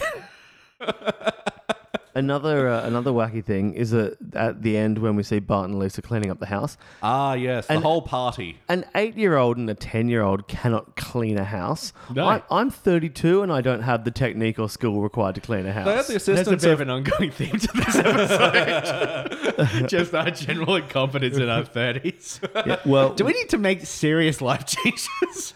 this is how The Simpsons has ruined our life. Elliot, Yeah. is this an intervention? Why have you got that big banner behind me that says, Nick, clean your fucking house? That's a bit weird. Why are you playing this Jordan Peterson video about the need to clean our bedrooms? Wait, I think you've taken it too far. Wait, what? That's one of his philosophies. Oh, okay. Jesus. Hey, Jordan Peterson, fuck you. I'm glad my bedroom's dirty. No one's going to confuse me for the epic bacon fedora crowd. keeping your house dirty to own the alt-right. Yeah, take that. I've always had a weird thing with the whole party thing. Like, I don't actually believe Grandpa that he was pretending to cry. Like, Oh, interesting. Really? yeah. I've always thought he tipped his hand a little too early by laughing when they exit the room. I always thought that was a little bit of a weird setup for the later reveal that he was lying. Yeah. I actually enjoy, because Grandpa's normally displayed as being so hopeless and feckless. A Phoebe. Yes, a Phoebe. I do enjoy that he is one of my favorite characters from Friends. Phoebe. She was just so random. Well, very good. Smelly cat. Very good. Smelly cat. Are they feeding you? They're not actually. What are they feeding you? It's been a real problem. Would you like another pod then? No. One just there. You can like and I'm subscribe. okay. I'm Like and good. subscribe to these pods. Very visual gag. You're pointing at a I know. I'm pointing packet at of an Australian chocolate. Australian chocolate. It's all right. I'll put a link to the image in the episode description. Excellent. It's good to see Grandpa get some agency back. And Grandpa has a little plan, a little ploy. What the hell am I ploy?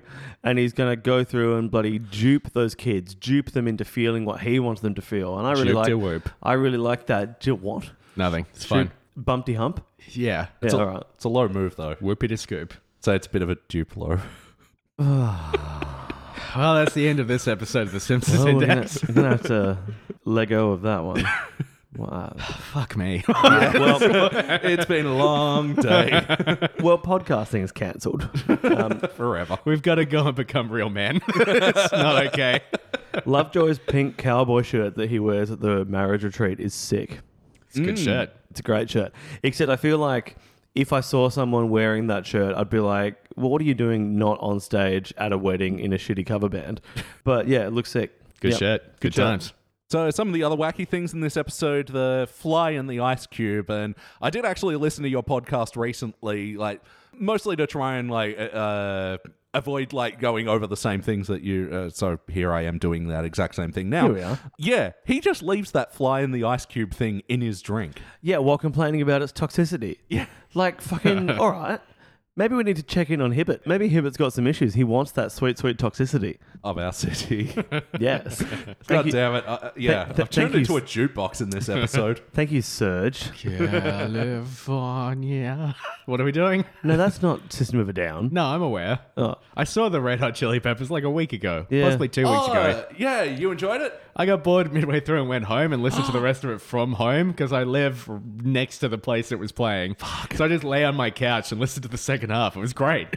That's actually not bad. I was there for P-Funk. Oh, man, how fucking good was that? That was great.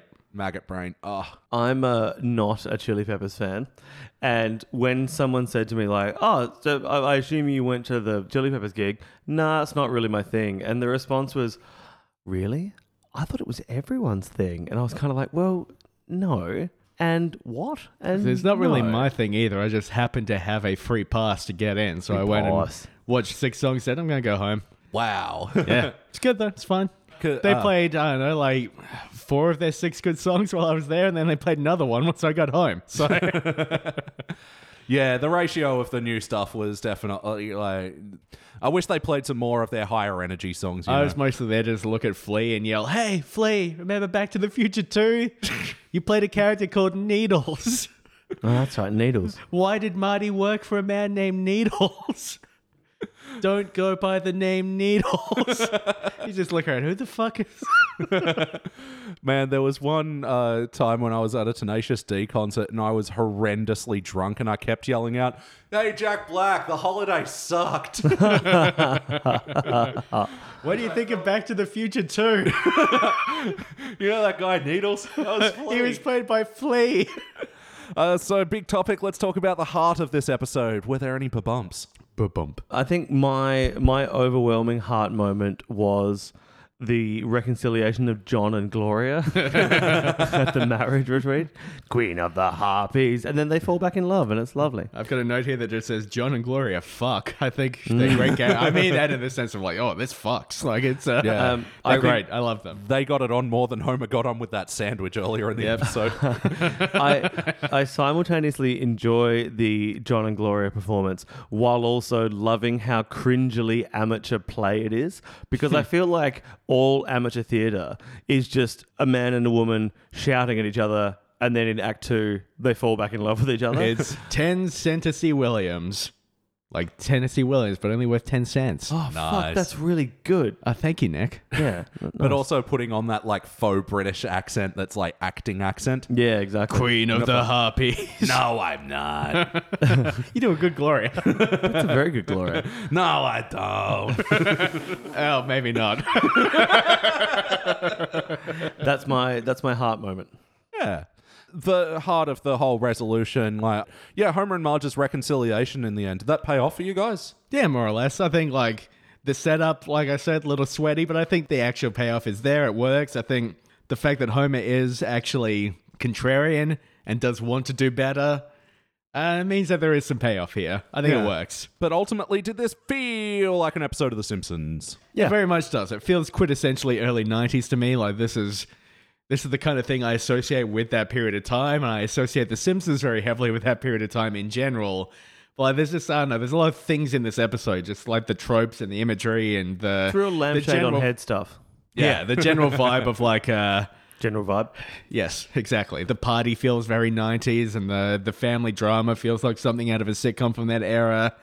I like this episode. I think it's good. Yeah, it's sort of hard to comment on the integrity in these like first couple of season episodes because, I mean, they're still building the foundation. Yeah. But I still do think we get a good sense of who these characters become, even if they aren't like the most fully fleshed out versions of themselves.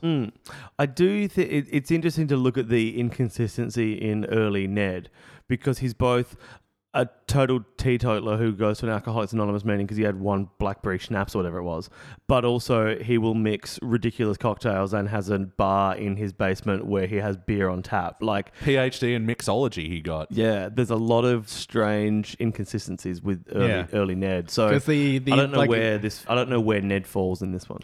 Yeah, like the early version of Ned is like his Christianity is part of his perfectionism. Like he's just, you know, he fits the exact ideal of like what a person is meant to be in that period. And over time, like his Christianity becomes more and more his main feature, and it becomes like a joke rather than just flanderization. Yeah. That's a good word for it. What? Yeah. So how about Marge in this episode as well? She's one of the big players. I think it's a fine Marge episode. It's I guess she's not given a heap to do rather than just sort of be angry.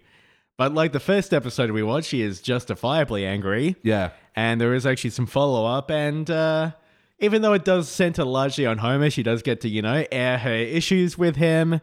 There's some resolution where it feels like Homer will try to be better towards her.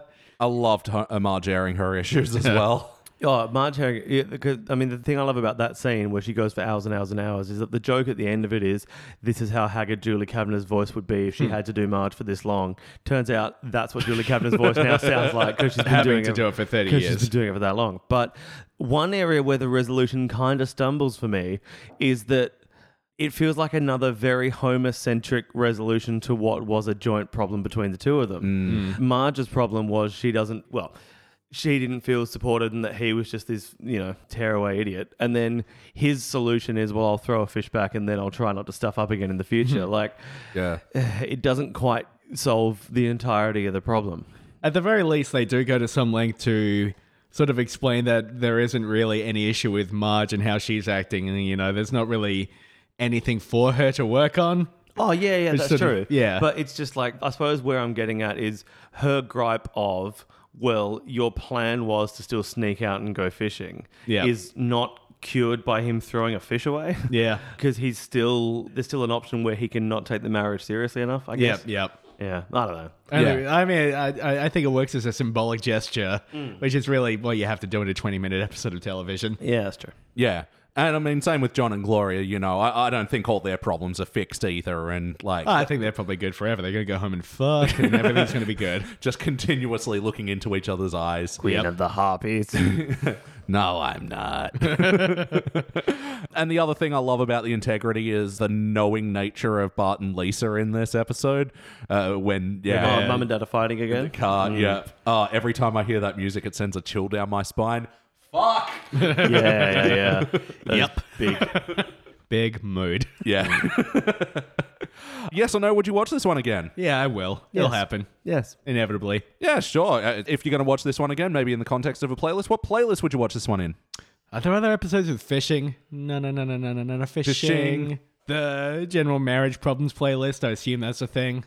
Yeah. A lot of episodes where Homer and Marge are like, I have to break up with you. I'm Marge. I'm going to try to do better. I'm Homer. Do. Homer making a joke about fucking, but it turns out he's eating food. Yep, sure. Yes. He's going to fuck that sandwich early in this episode. Put it in a playlist with Blinky in terms of chemically deformed fish, because that catfish is very, very, very large. Yeah, there's something off about the fish in this Something show. off about the fish in this show. And that's why Troy McClure wants to fuck them. I thought you said he sleeps with the fishes. Yes. Yeah, Well, I right. did. Yeah, let's get into the final stretch. Final stretch. Nick, any other notes? I enjoy that Marge says to Grandpa, "Can you do something?" And he says, "I can. I can dress myself." So he just takes it as a genuine question at its face value of, "Are there things that you can do?" Yep. I enjoyed that. Kavner voice I've mentioned. No, done. How about you, Jackal? Any other notes? I have just a handful. The old dogs at the bait shop really buy into Homer saying that he's going to catch General Sherman. Like, they believe him for some reason immediately. Why do they give a fuck? They're so invested in this. They don't know who this guy is. Yeah, they're like, Hachi Machi, he's going to catch the fish. Some guy. They're all- just so shocked. He's going to attempt this? I think all these stuff with Bart and Lisa is like good being a kid material. Like, it really, it feels very kiddie. And there's when Bart says to Lisa, in these topsy-turvy times, who's to say what's right or wrong? I feel like that's the thing that I say all the time. This is one of the things that's infected me, that has plagued me, why the show is my forever antagonist, why we had one long shuddering climax. Let's see. I really like the What? never mind. The McBain scene Ah, where he yes. shoots the book by By book. book. That's good. And I feel like I had one more note. At last. My notes are nearly done. Very good. Yeah, that was everything. Time for my final notes. Elliot's final notes. So just My notes are nearly down.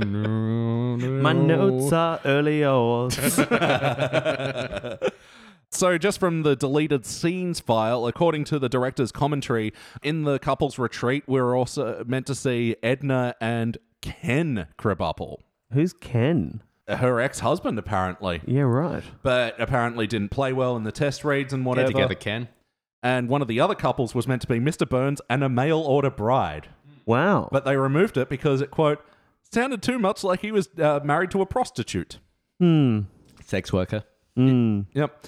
And another deleted thing in the scripting stage was Moe was originally meant to approach Hibbert and ask him to cure his discoloured feces. Oh, Same. right. Yeah, well, I mean, I'm glad that these things are on the cutting room floor. That's the kind of shit that I feel like we'd be criticising them for in the new episodes. Yeah, totally. It's surprising, like, when you see the deleted scenes from these early seasons, so much like, oh yeah, that would have been bad. Yeah. You really edited this well. Is that maybe the problem with the HD era? They've stopped editing. I feel like they don't have as much accountability. It also feels like the scripts they have are only like 14 minutes long. Yeah. They need to pat them as is. Whoa. There's nothing to cut. Well, 14 minutes. Whoa. Whoa. I think you and BT have mentioned several times that when the animation became easier, the scripts became sloppier. Yeah. Because you don't get essentially penalized for making people animate bad stuff. Yeah. So now you can just go, oh, whatever, we'll just throw it all at the wall. And that's bad. No, that's it. It's the Wallace and Gromit effect, I've heard it called. If you're going to spend, 2 years animating, 15 minutes worth of shit, you're going to want to make it a good 15 minutes. And that's why we have such gems as Crackers Gromit. I've forgotten the crackers. It's the wrong trousers. Fuck me. Oh, me fucking pants. I've got my wrong pants on. Have you seen that Parks and Recreation episode Then where get- Ben is making the claymation? Oh, yeah. Stand in the place where you... Stand. That was it. I thought that was really good. I compared it to Avatar. I wept. Yeah, some of some of Marge's... Mojas. Mojas. Some of the emojis. Oh, yeah, very good. Some Very of good Homer's movie. bad habits was blowing his nose on the towel and then putting it back in the middle. Yeah, that's Same. fairly gross. Some of these feel like actual gripes that other people have had that from the God. writers' room that worked its way in this. Like Imagine. when he sleeps, All he the makes people? chewing noises. Wakes up honking noises and kicks me in his sleep, and his toenails are too long and yellow. Ugh. Yeah, that's it. It's time to rank this thing. Jekyll, your turn. Okay. Thought about this long and hard. It's definitely not cubic. It's not up cubic. I was between gold and silver. I think ultimately I'm going to have to go gold. It's definitely better than the one we watched earlier. It is a classic era. I've seen it so many times that at this point it's just like putting on your favorite coat, you know? It's like, Sure. I take it for granted how good this is. So you have to go to your friend's bedroom to get it out of the bed. Exactly. Yeah. But I do think emotionally it works. The jokes are really funny. It's got a very nice vibe to it. It feels good. I'm giving it the gold. Yeah, look, I was really tossing between gold and silver the whole way through, and I am just going to go gold, and I'm just sort of giving it the benefit of the doubt here. Benefit of the trout. There's a big fish in it. Fucking hell. We are so tired. God damn it. Oh my God. I should love that. But it hurt. You're just angry. It hurt when you said it. No, it's good. You're good. So yeah, it'd pain me to give it anything less than a gold because I do recognize its brilliance, even though, like, on the whole, it's not nearly as entertaining as a lot of things that I've given gold in the past. But Nick, I feel such a quiet relief because I think I've become known as someone that just doesn't enjoy things, which is actually a fairly alarming position, even though I'm fairly vocal about how little I enjoy things. I always come into these classics, like the third round of these recordings, and go, oh my God, I'm going to give a lower ranking than everyone else, and everyone's going to hate me for it. Like, I'm going to be the one that drags it down, but I'm going to say gold. Failure. I'm going to say gold because I was really worried that you guys were both going to say cubic, and I just couldn't in my heart give it a cubic. So gold. well, yeah, that will equal a unanimous gold, and it'll join other unanimous golds like A Fish Called Selma, which we reviewed last time we did this thing. Oh yeah. Oh, yeah. And also Dumbbell Indemnity when Mo dates a Helen Hunt type character. Oh, yeah. Was Helen Hunt the one in the documentary about the KFC wrap? Twister? Fucking. Hurt your back making that stretch. Yeah, no, I feel pretty good after that one. Also, Bart's Inner Child and Deep Space Homer. You guys have just recently finished season 5 on your podcast. Do you agree Yep. with those sort of rankings for those ones? Yep, this sounds Yeah. like good company for that to be in. Yeah. Yep. And also Bart the Lover from season 3, which you've expressed was too low for. That episode fucks. That is a cubic. That is made. I think I gave that best episode of season 3. Possibly. Yeah, I really like that episode. I think it's smart, it's funny, it's cool, it's good. Yep. According to my list, you gave best episode of season 3 to the Snickers. God damn it. That's the only list I have. All right, we have to get out of here. But before we do, we just like to mention a couple of things that we're into that are outside The Simpsons. Book, TV, movies, video games. Oh, fuck, yeah. Nick, starting with you, what are you into? I think I may have said this last time I was on this podcast as well, but the AFL women's competition, and we watched a bit of that while we were eating our food today, and the Crows, which is the team I support, had a huge win, which means they're almost guaranteed, well, they are guaranteed now to go through to the finals, which is very good for me. Up the Crows. Can the Crows. Crows. Ah. Yeah. Cool. Jackal? Sure. I recently watched the Netflix series Russian Doll, and I had a really good time with that. It's About a really fast-moving doll. Yes. It's Natasha Lyonne giving an amazing performance. Oh, Taylor Leone. Yeah, whatever. Finally, Natasha Lyonne finally getting like the role she has deserved for a long time. It's one of those sort of like Groundhog Day, Happy Death Day, Edge of Tomorrow sort of structure. You know, she keeps dying and waking up at the same time. And eventually it becomes a bit of like a puzzle box. And it's so fucking smart and well written and cool and interesting. And she's so good in it. I had a really good time with it. I watched it with someone and we both like lost our minds over it. And I've got people messaging me theories now. And it's great. I love it. Oh, good fun. And the thing I'm going to mention is Ape Out. It's a nifty little indie game available now for the Nintendo Switch and other platforms. Just PC. Just PC Switch and and Switch. PC. Yep. It's got a really cool art style, and the soundtrack is like jazz drums, and it's got a reactive soundtrack to your movements. And Yeah, you it's procedurally generated. That's the... Oh, but like semi, because like the starts and ends and some of the middles are the same, but like... No, it's entirely procedurally generated. Really? Yeah. Oh. I've talked to the PR person. They rang me up and told me about this. Oh, right. Yeah. I reviewed it for GameSpot. I gave it a 7. I'm not as big on it as you are. Well, I mean, as a game, like, I mean, it doesn't stand up to a Legend of Zelda or a Super Mario Brothers 2. Super Mario Brothers 2.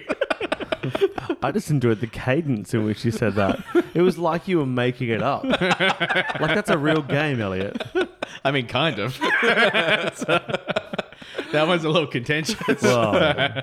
But yeah, like as like an indie, like pick it up, put it down, 5-10 minutes at a time sort of experience. So it's like a dumbbell. It's like a weightlifting thing. You pick it up and put it down. Pick it Sure. up Yeah, all right. and just to let it down. No. What's this? Fuck. Nothing. It's fine. Ape Out. You're an It's a video ape game. that kills scientists, and it's fun. All right, guys, that has been it for episode 122. Let's get out of here. That's been Nick. Queen of the Harpies. And that's been Jackal. Pods in the Key of Springfield. Don't forget to subscribe and just subscribe. Listen to it. Whatever. I don't care. Please listen. It's Oh, good. yeah. They have a podcast. It's called Pods in the Key of Springfield. It's really good. Oh, yeah. And I've been your host, Elliot J. O'Neill. That's all the mustard in the house. House. Hey, dude, we all are dads. Thank you for listening to the Simpsons Index podcast, which is also an online spreadsheet available at thesimpsonsindex.com. You can chat to us online at facebook.com/thesimpsonsindex or at Simpsons Index on Twitter and Instagram. And now please stay tuned for the bonus scenes! I've got blisters on me, Chungus. God damn it. Yep. I remember when fucking...